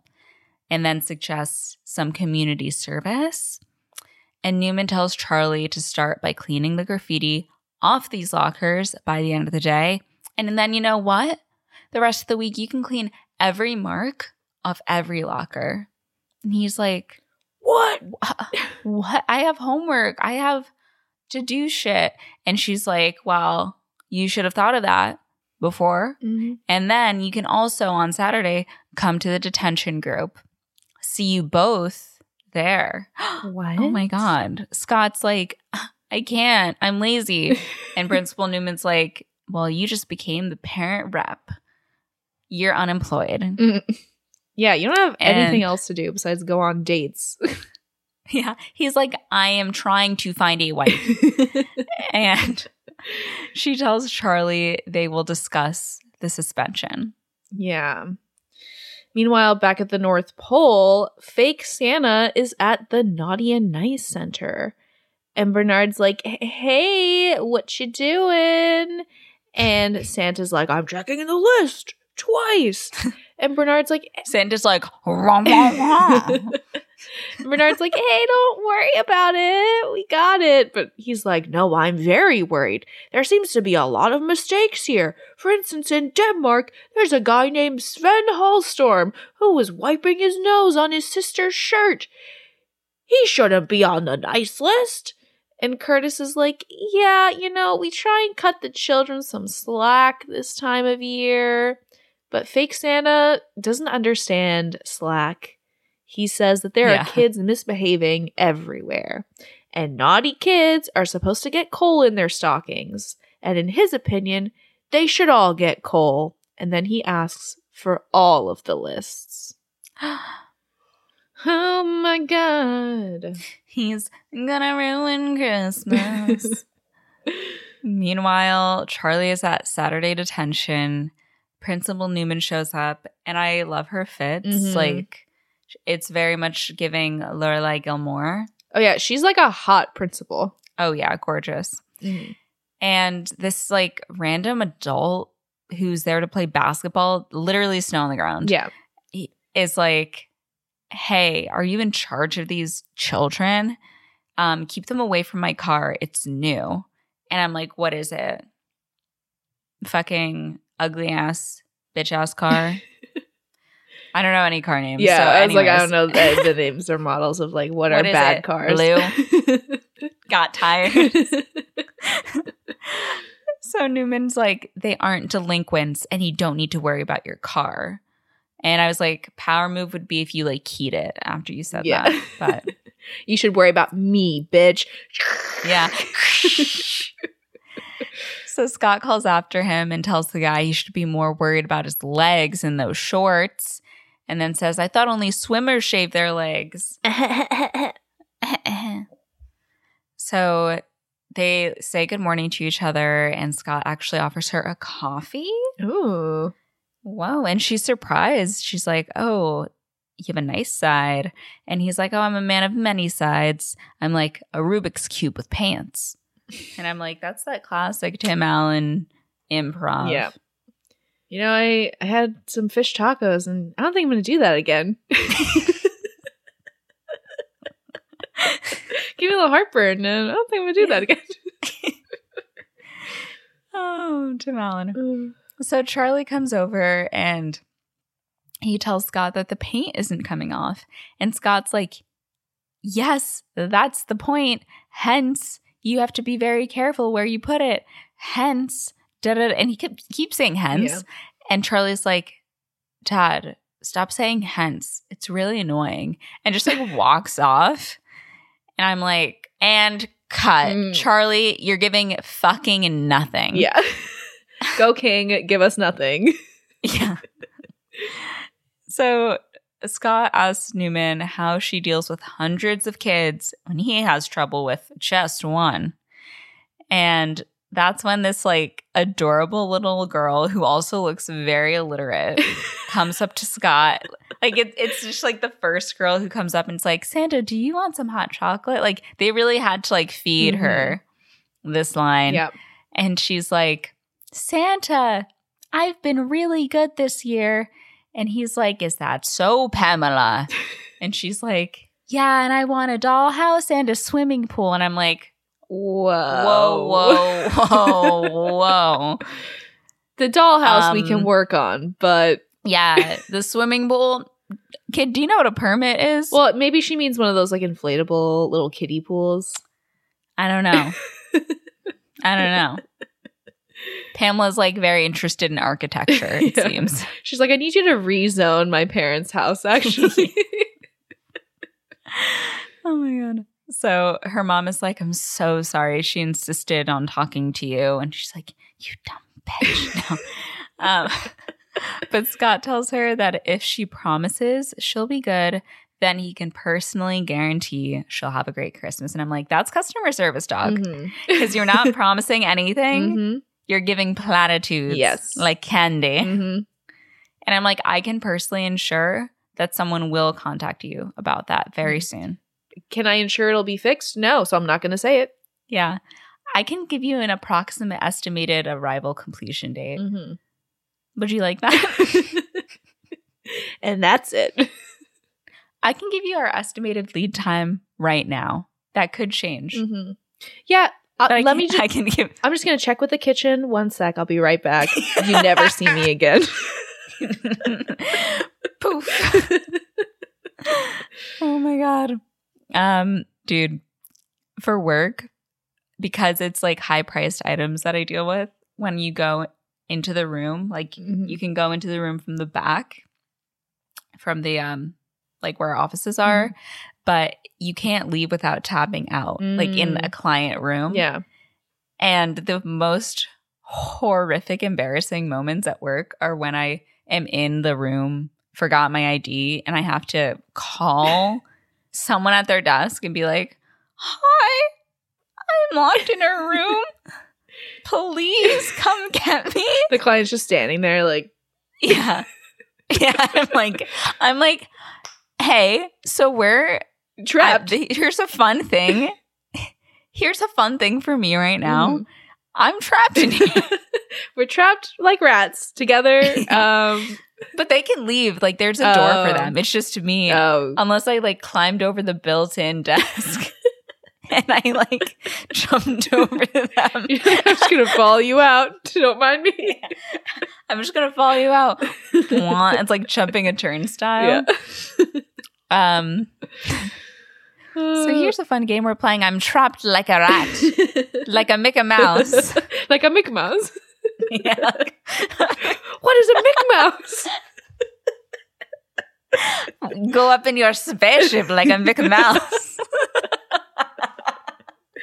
Oh man, I feel so bad for anyone who doesn't follow every single piece of media that we have mentioned in this episode. They're just like, what are they talking about? Footnotes, that was a New Girl reference. Yeah. Sweetie, in America, it's Mickey Mouse and he's earthbound.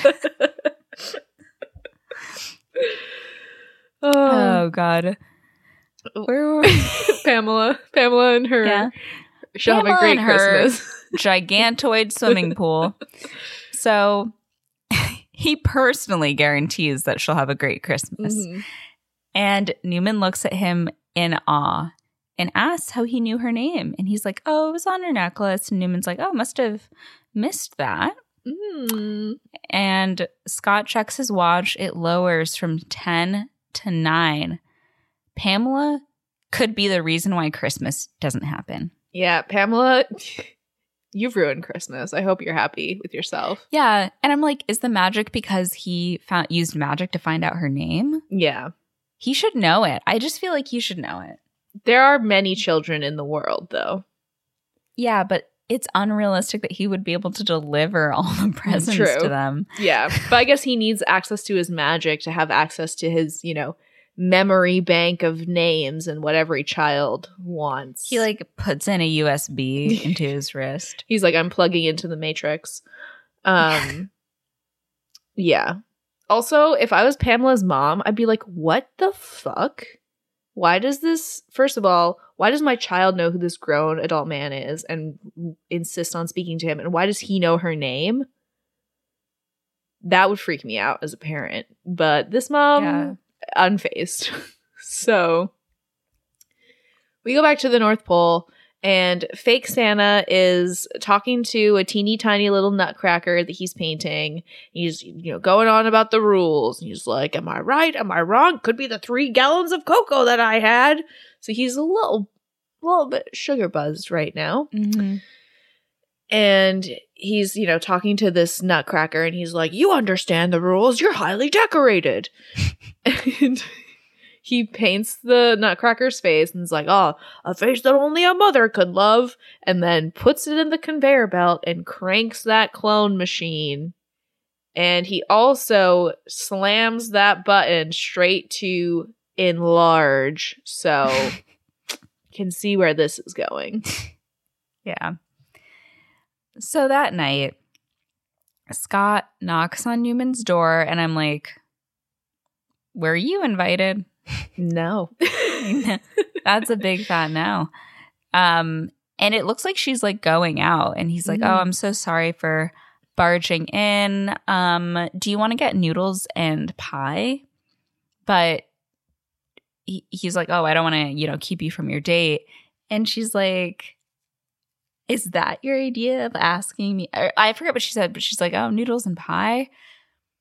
Turns out she is going to the faculty Christmas party. She's like, what about pizza and a movie instead? And Scott says, thick or thin crust? And she's like, thin. And I'm like, queen. Correct. Absolutely. The right answer. Mm-hmm. And then he's like, which movie? And she says, 2 for the Road with Audrey Hepburn and Albert Finney.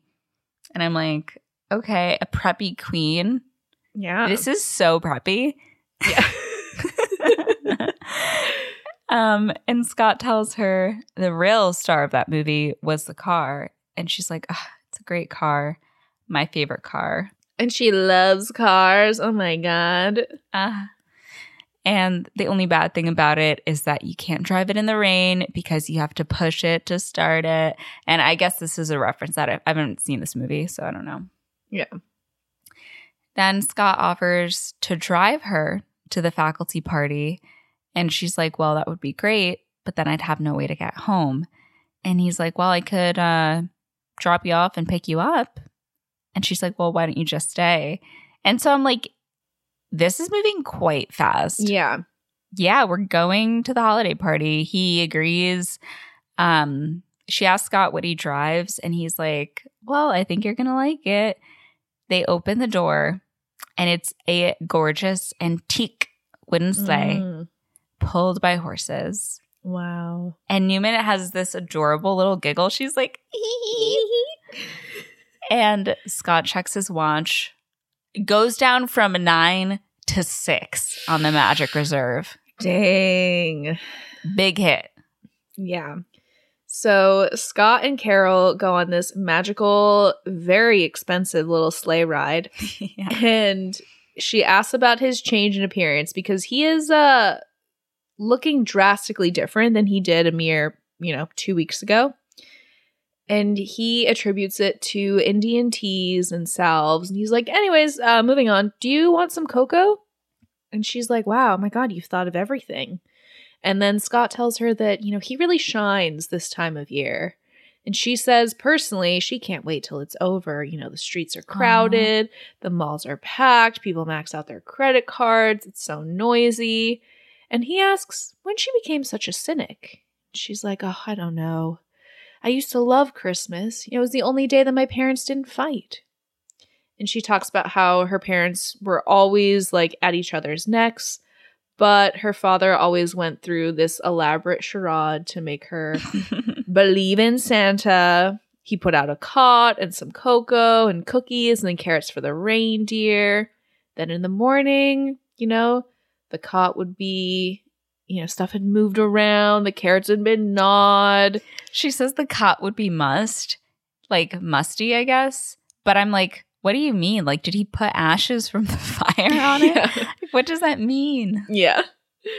And he's like, oh, well, reindeers swallow carrots whole if they're good fresh carrots. And, fun fact, they actually also really like red bell peppers. I read that somewhere.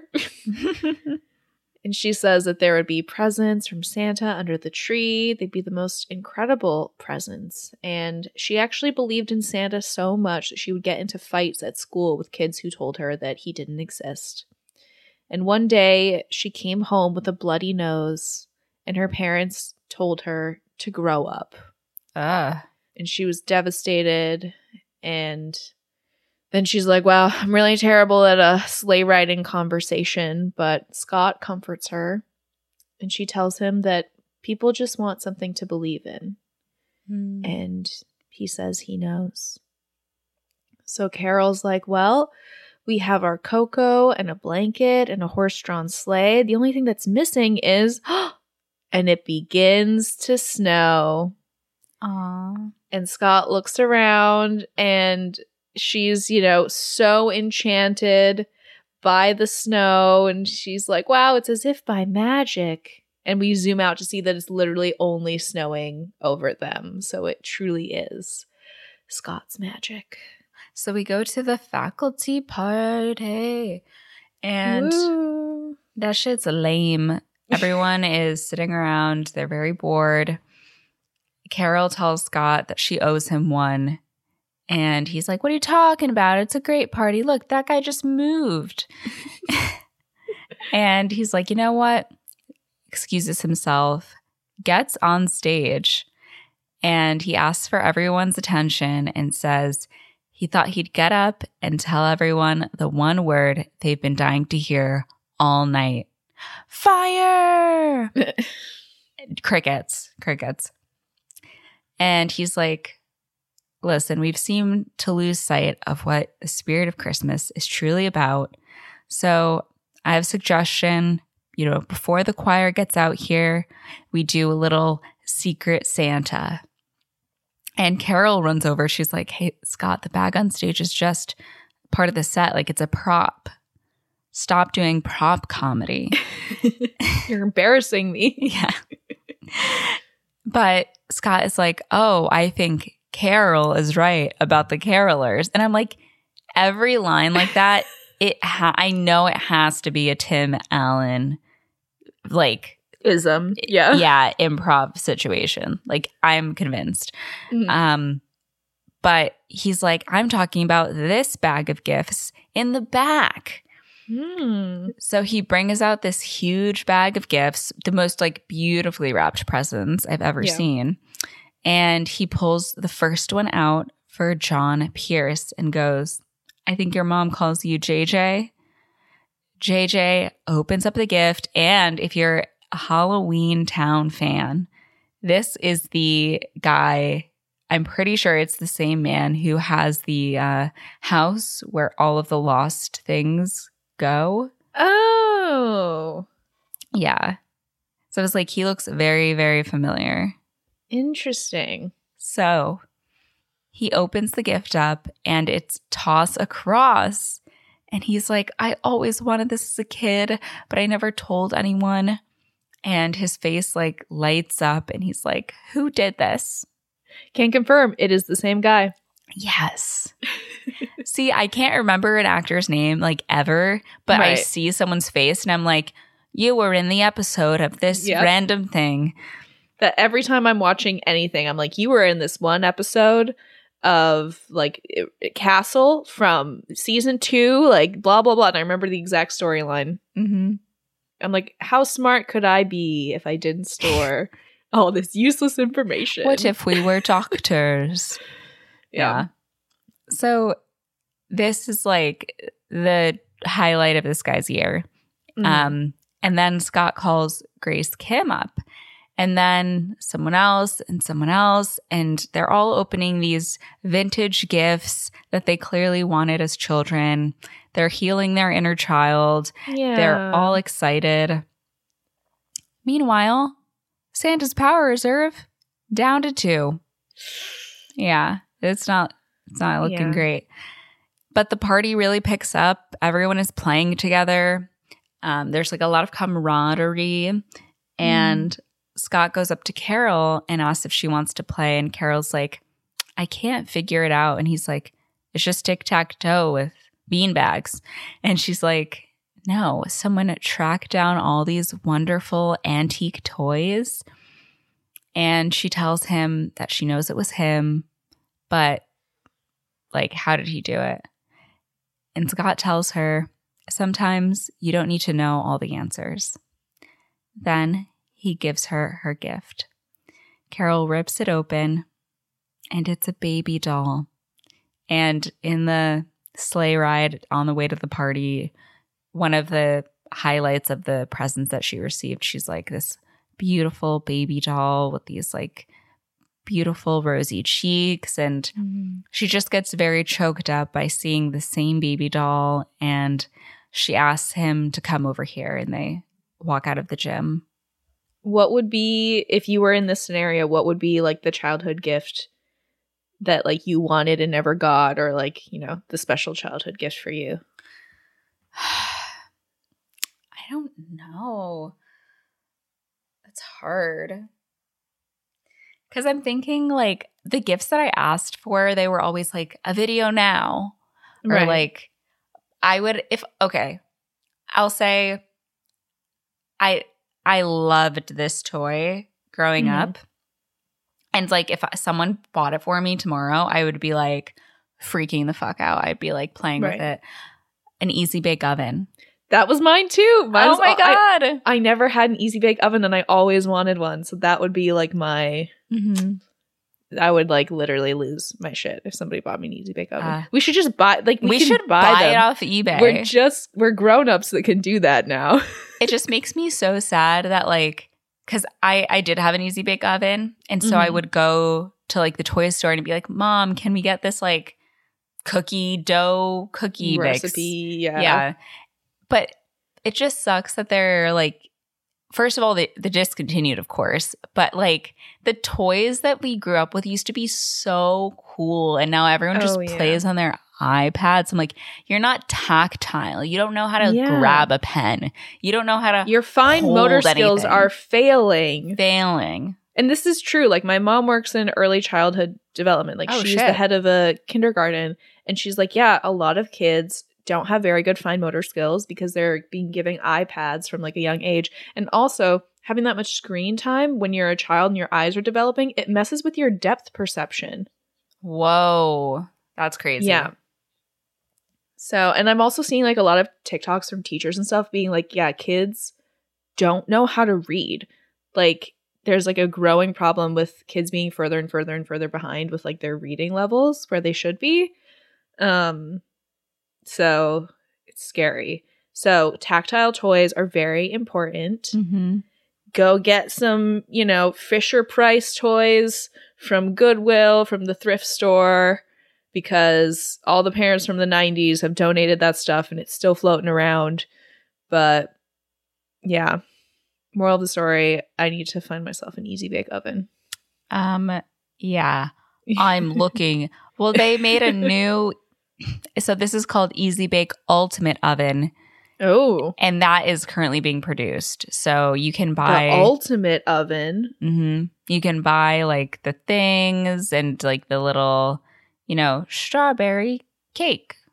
Whoa. $60. Not a bad price to pay. Yeah. 8 and up. I am 8 and up. So. And you can even get like the mixes. Oh my gosh, they literally have it free pickup tomorrow at my local mall if I wanted to. They said free pickup. Oh my gosh. Okay, I'm going to be looking into this later. Anyways, so Carol drags Scott into the hallway and she's like, did you send someone to investigate us? Because, yeah, again, let us not forget, Santa runs a surveillance state. And she's like, I only told you about the baby doll like an hour ago. Did you send someone to pick it up? Mm-hmm. And he shakes his head and she's like, you know what? I don't want to know how you did it. Like, it's like some kind of magic. And he tells her that it's pretty much the last that he's got. She says that what he did tonight was wonderful. And she kisses him on the cheek and then is like, oh, sorry. That was a little forward. Scott looks a little bit surprised. And he tells Carol that he has this feeling in the pit of his stomach. And he's not very good at this. And they lean in and they're about to kiss when, just like magic, a mistletoe appears. I was like, Scott, you were already about to kiss. Exactly. You used the last of your magic on something that was already going to happen. You didn't need the mistletoe. But I guess he did it to like make her feel more at ease, maybe. I guess. Not good enough. Yeah. But they do finally lean in and share a kiss. Meanwhile, back in the North Pole, fake Santa. So I misunderstood the outfit concept. I was told that it's more of like a Mussolini fit. I was thinking it was a German dictator, which I guess isn't the case. But Santa's like, can I have your attention, everyone? You're going to stop making toys. The kids are too naughty. You're going to give the kids what they deserve. Coal. Right? And he says to ensure that this happens, and he blows this horn, signaling all of the giant nutcrackers to come out. He suggests that they do what the nutcrackers ask them to do, which is what he is going to tell them to do. Damn. Yeah. Very totalitarian. Mm-hmm. Bernard speaks up and tells the elves he's not Santa. He has a rubber face and a plastic tushy. And like at this moment, fake Santa like puts down his arms and you can hear his butt like. So Santa signals for the nutcrackers to apprehend Bernard, and they arrest him as he begs the elves not to let him ruin Christmas. And wow. I know, it's very dramatic. Yeah. Santa tells the elves now that they have an understanding, have a Merry Christmas, and he releases just loads of coal on the conveyor belts. Christmas is ruined! Mm-hmm. Yeah, my man Bernard, he tried to stick up for what was right all along. The only elf with morals. So, meanwhile, Charlie and his little pals show up at Carol's house. They decide to like ambush her house with snowballs. So they do. And then when they hear the door open, they hide behind a snowbank. But they hear a man's voice telling them to leave and that they've snowballed the wrong house. And Danielle is like, oh my God, Charlie, isn't that your dad? Is he dating Principal Newman? What?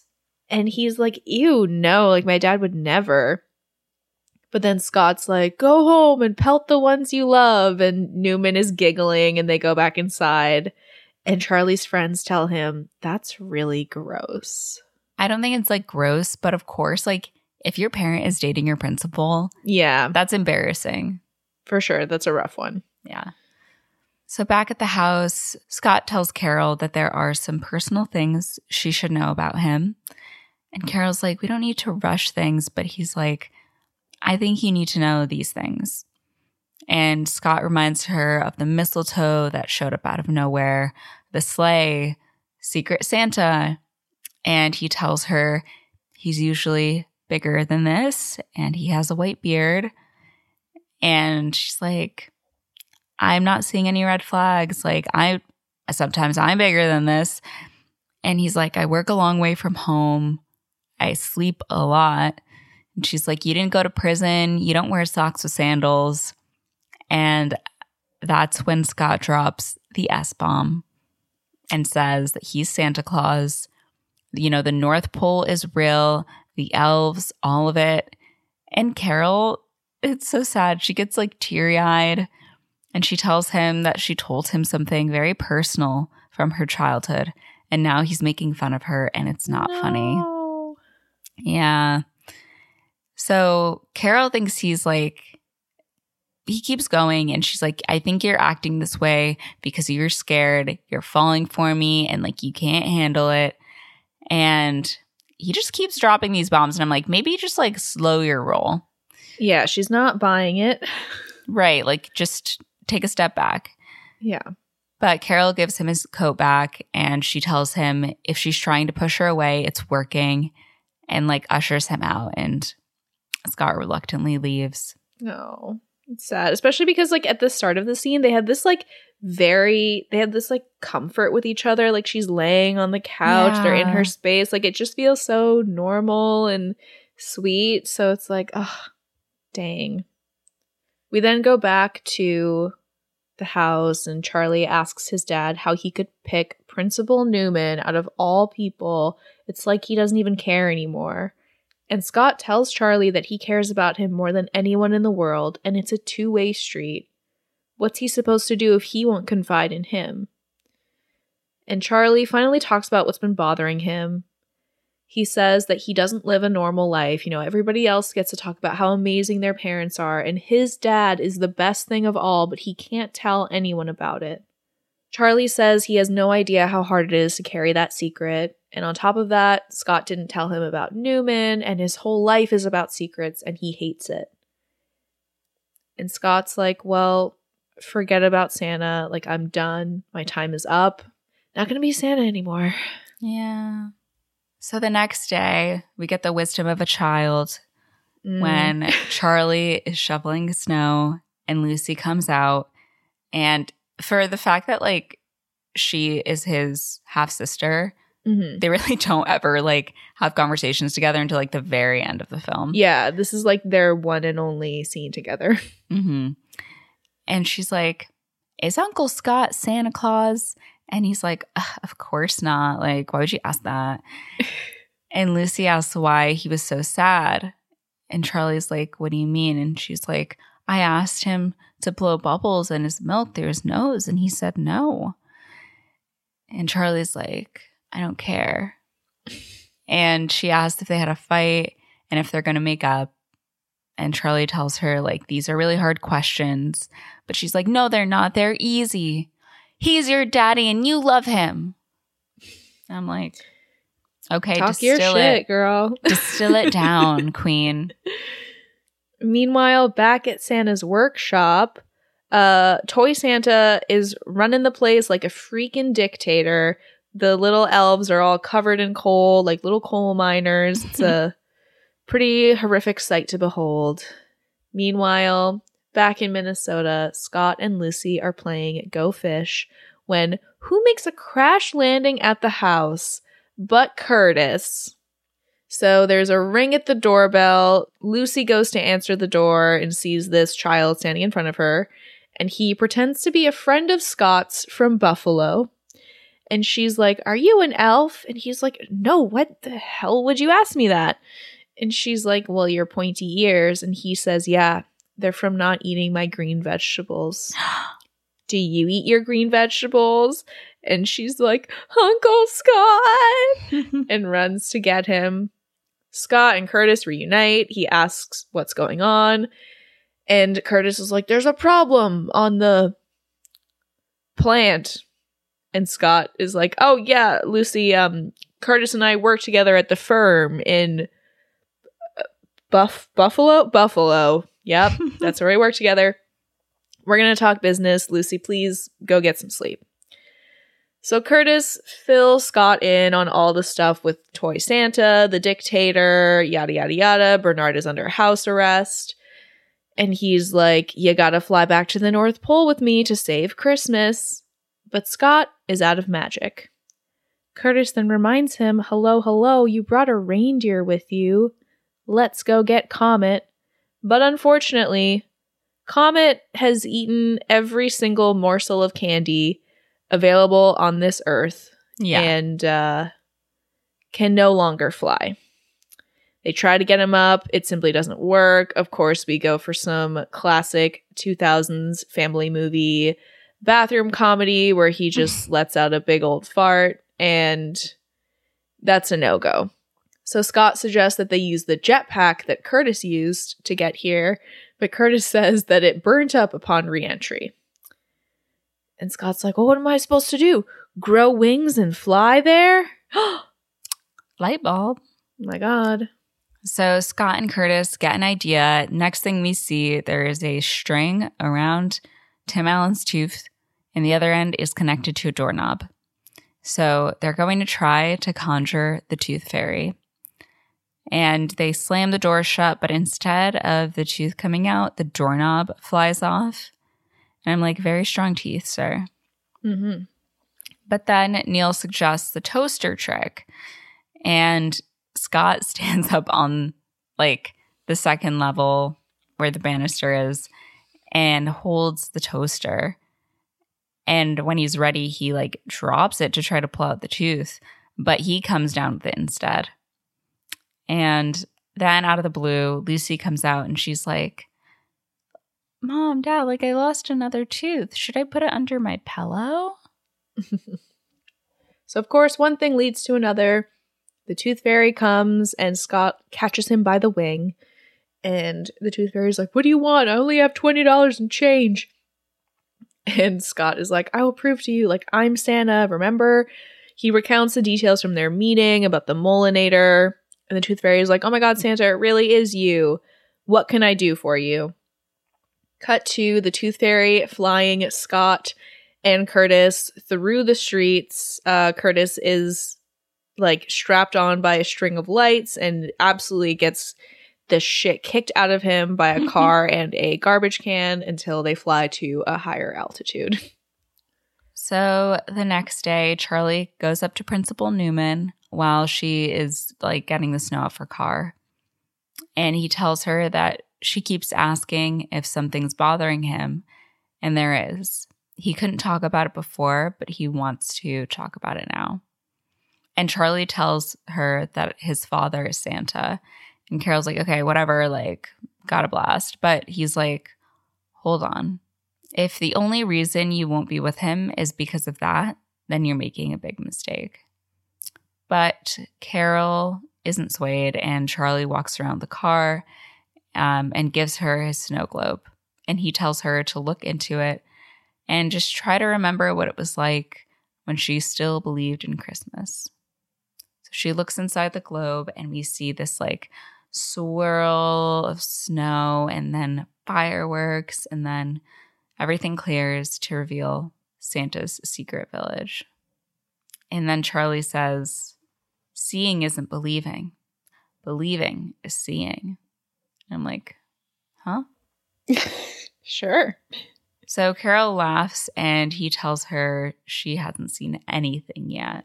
Yeah, so the Tooth Fairy finally drops Scott and Curtis back off at the North Pole. He thanks them for the ride and goes on his merry way. Curtis then asks Scott if it would be easier to just go through the workshop.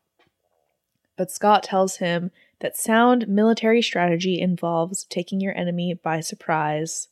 They open up the door, and the Nutcrackers are awaiting for them. So, not quite the ambush they were hoping for. Yeah. So in the workshop, we see there are only 19 minutes until Christmas. Yeah, I'm like, the time is non-existent.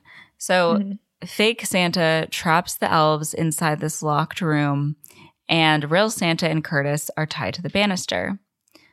So fake Santa comes up to him, and he's like, Scott, isn't it? And he's like, yeah, who are you supposed to be? And he's like, a better, stronger version of what you used to be.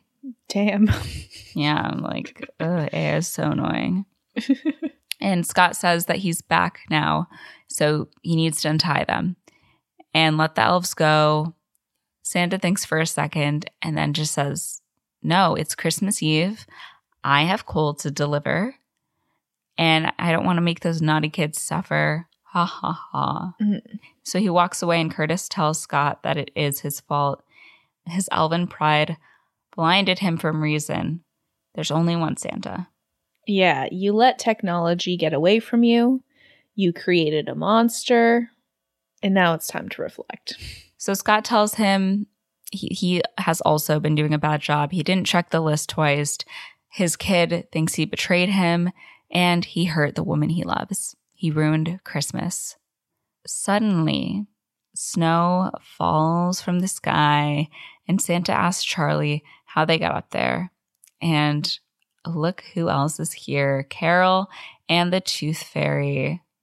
And Scott asks Carol if she's okay, and the Tooth Fairy reminds Charlie to floss and says that Carol has a beautiful smile. Yeah, we also see that like Charlie is missing a tooth, so he ripped his tooth out so that they could get the Tooth Fairy here Oh, shit. to bring him there. Scott runs off, and they let out the elves, and they try to catch Santa, but he just takes off with the reindeer and all of the coal. Like, he's like, yeah, I'm gonna go and do this. And Bernard whistles to the remaining reindeer and tells Santa that he needs to save Christmas. So Chet comes out slipping and sliding, and Scott gets knocked down in the process. Carol helps him up, and Scott gets on Chet, and he's like, it's your time to shine, buddy. So turns out this guy has had approximately 1.5 minutes of flight training. Yeah. But, I mean, they get off the ground successfully, and then the rest of them just run back to the workshop. Yeah, so there's a mad dash through the sky. Scott and Chet are following after Toy Santa. Meanwhile, the elves, they take back the workshop, but they, of course, have to defeat the huge nutcrackers first. So Bernard counts down. Snowballs on 3, and they pelt those nutcrackers with all the snowballs, but it doesn't do anything. I'm like, why would it? Yeah. So Bernard just yells to the elves, "Get them!" Meanwhile, back up in the sky, Scott is trying to commandeer the sleigh. Chet is able to get up to them. Like, they get up to the lead reindeer, and Scott jumps on, and he manages to start turning that sleigh around. Turn the sleigh Around. Love to hear percussion. Scott continues trying to get control. He also says, "You are a sad, strange little man." And I was like, why does this sound so familiar? It's from Toy Story. So he was like, I did also voice Buzz. That was me. Mm-hmm. And he balances on the reindeer's like holster thing down the middle of the pairs. He almost falls off, but he hangs on to the back of the sleigh with one hand. And fake Santa tries to like leave the North Pole zone again. Inside, the elves are trying to beat the nutcrackers.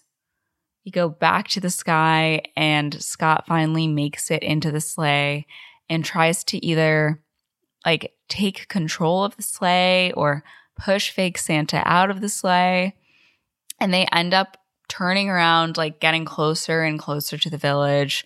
And they actually crash into the chimney and then like fall to the ground, causing massive damage. Mm-hmm. So the elves then tackle fake Santa. And Scott is like, don't worry, I know what to do with him. But I love how quickly the elves are ready to jump to murder. They are bloodthirsty. He's like, please, guys. They show no remorse. They're clearly very chill with death. And I also do have to wonder, like, what happened with the old Mrs. Claus from the previous Santa? Mm-hmm. Did the elves kill her? I don't know where she is. Maybe she was like, oh, I'm going to go back to my family. Maybe. I don't know. I hope so. I hope the elves didn't, like, drag her out of bed by her ankles and, like, dispose of this woman who has never been seen again. Do you think he's just, like, the first one to ever kill Santa? Like the previous Santa was, like... Well, there must be, like, a time limit that you have to find a wife before, right? I don't know, dude. That's actually, is it specified in the clause that you need to find a wife by like your first 10 years as Santa or something? Because why has this not come up in the many other years that he's Right. been Santa Claus? I There's don't know. like a grace period. Yeah, they're like 8 years. That's what you get to be single. And then you Sure. gotta start your nuclear family. But anyways, what Scott decides to do is put Toy Santa back in the machine to shrink him down to itty bitty toy size once again. Carol then comes over and is like, hey, where are you going? And Scott's like, I gotta deliver the gifts. It's still, Christmas night. And Bernard comes up to Scott and is like, dude, you're forgetting something. You have to get married. Oh my God. And Carol's like, what is he talking about? What was that? And so Scott explains he can't keep being Santa unless he finds a Mrs. Claus. And she's like, oh, so the noodles and pie thing was just about finding a wife. And he's like, no, I mean, yes, I was looking for a wife, but I didn't figure on falling in love. Wow. And Carol's like, oh my God, I can't believe you love me. And she's like, this is happening so fast, which it is. Mm-hmm. And he's like, listen, there's no rush. If we don't get married, I just won't deliver the gifts. And children everywhere will stop believing in Santa. And the elves will lose their job. And the North Pole will disappear. And Christmas will be gone. But no pressure at all. I'm like, this is coercion. Yes. So Little Miss Hot Chocolate Elf comes back over once again. And she whispers to Scott to get down on one knee. And she feeds him his lines. She's like, you say this is happening all so fast, but you've known me your whole life. When you were little and alone, Santa was always there for you. And he's like, I got it from here. Thank you. And I will be, as long as you continue to believe in me. And I'm like, that is a little weird to be like, I've been with you your whole life, even though it's not him, obviously, but I'm just like, a little icky. But Scott tells her that he knows he's asking her to leave everything at home, but he can guarantee this is all worth it. The magic, love, wonder, the occasional thin crust pizza and movie, and a long winter night. She's like, well, is there a school here? And Scott is like, we kind of make one. And Bernard just starts like furiously nodding, being like, yeah, sure. Sure. And he's like, yeah, absolutely. There's totally a school here for all the elves, and they need a new principal. So job's open if you want it. He tells her that he loves her and asks her to be his wife. She says, I will. And they share an engagement hug. And just like that, Mother Earth, by the power vested in her by her, pronounces Scott and Carol Santa and Mrs. Claus as the clock strikes midnight. Just in time. Yeah. So they kiss. Santa turns back to his true Santa form. And Charlie is like, Dad, we gotta go. So they hop into the sleigh. And then Scott tells Carol that she might want to get some rest tonight because his vacation begins tomorrow, which means a 3-month honeymoon for them. I was like, this is a little suggestive. Yeah. And she's like, don't be home too late. And he's like, so it begins. And off he goes. Yes. And our final scene that night, Charlie comes into Lucy's room and asks her to come downstairs with him. And he carries her down into the living room and shows her Santa coming down the chimney. And Lucy's like, Uncle Scott? And Scott asks if she has any twos. And she's like, go fish. Oh my God, it is you. I knew you were Santa all along. And he's like, you were right. And she tells him his cheeks are looking rosy and asks if he's feeling better. And he tells her he's feeling much better. And she asks if there's anything else she should know. And Charlie tells her that he was her age when he found out his dad was Santa. And he couldn't tell anyone. And she can't tell anyone either. But it's not a burden. It's a gift. Most people grow up and stop believing in Santa, but they get to believe in him forever. But she's like, okay, will I still get presents though? And he's like, where's my Easy Bake Oven though? Yeah. Okay. Yeah. All right, blah, blah, blah, presents. Where are they at? And he's like, yep, if you go to bed like the other kids. And I'm like, you called her out here. But soon Scott exits through the fireplace and actually waves down to them from his sleigh. Comet is strapped to the back. He's still not looking too hot. Yeah. And Lucy says hi to him, and they ride off on the sleigh.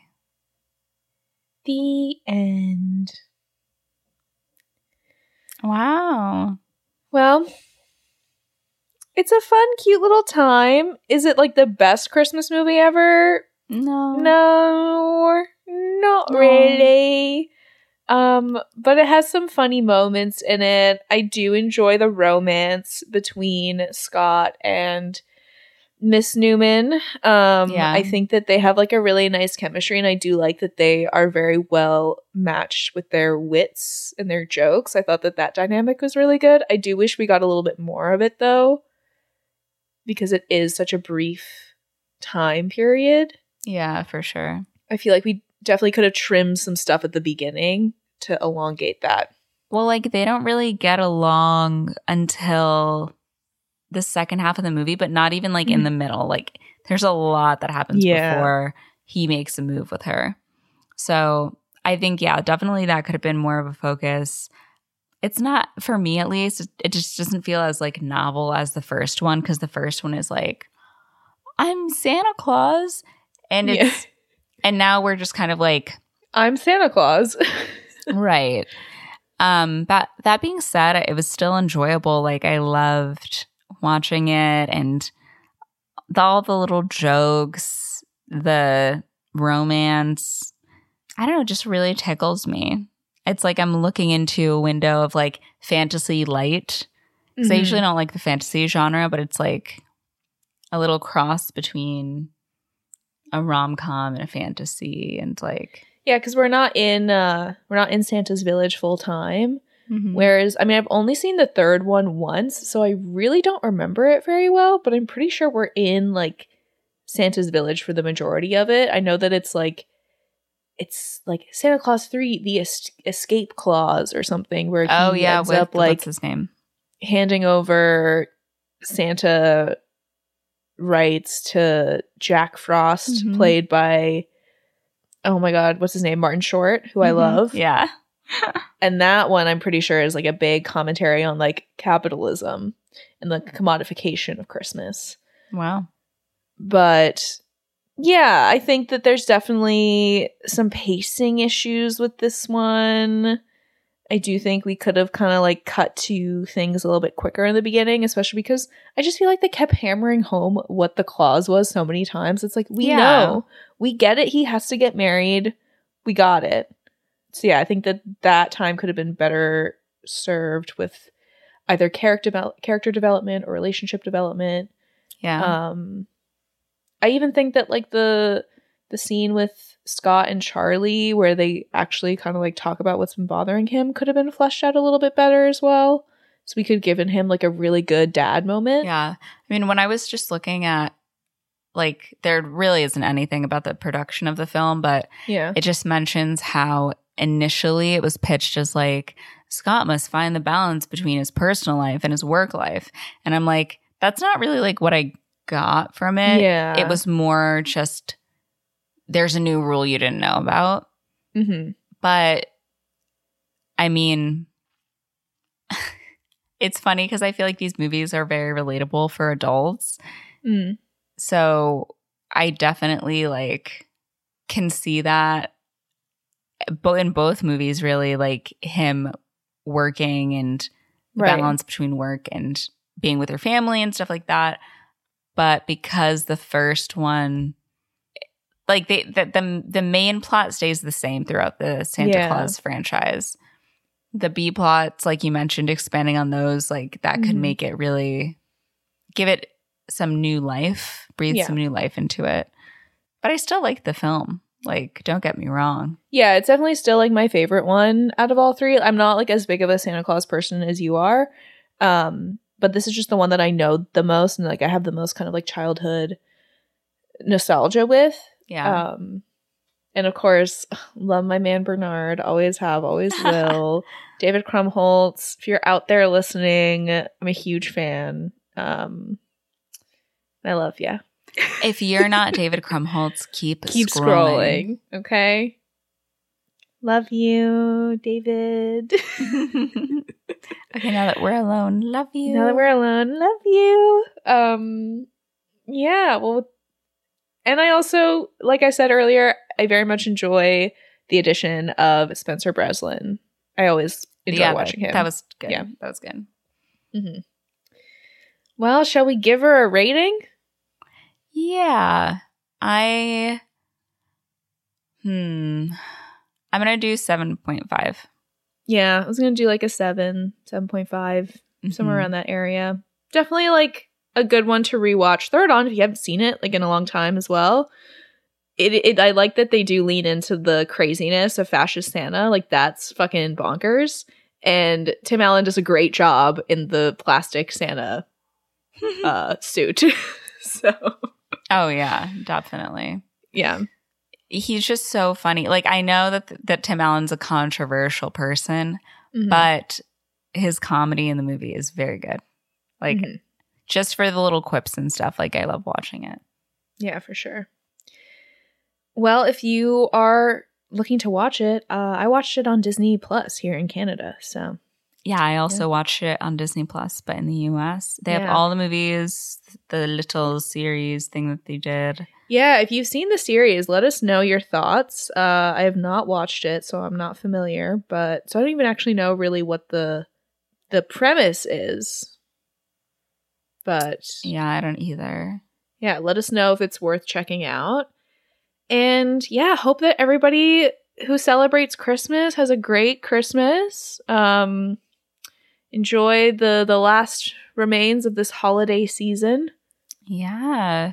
Hopefully you got to cozy up by the fire with a cup of hot chocolate, watch some movies, and now get out your sequin dress. Yeah. Your freaking noisemaker. Pop the champagne. Yeah, get those flutes out. Because we're riding into the new year, baby. Yeah, we have a very fun New Year's episode coming for you next week. I'm really excited for the New Year's episode. Yeah, so it's definitely been long awaited for us to cover what we're going to be covering. Don't want to spoil it, but yeah, definitely stay tuned for that. If you want to find out what it is before the episode drops, you can always follow us on Instagram. It's Movies That Raised Us. You can follow us on Twitter at MTRU_pod. You can follow us on TikTok at Movies That Raised Us Pod.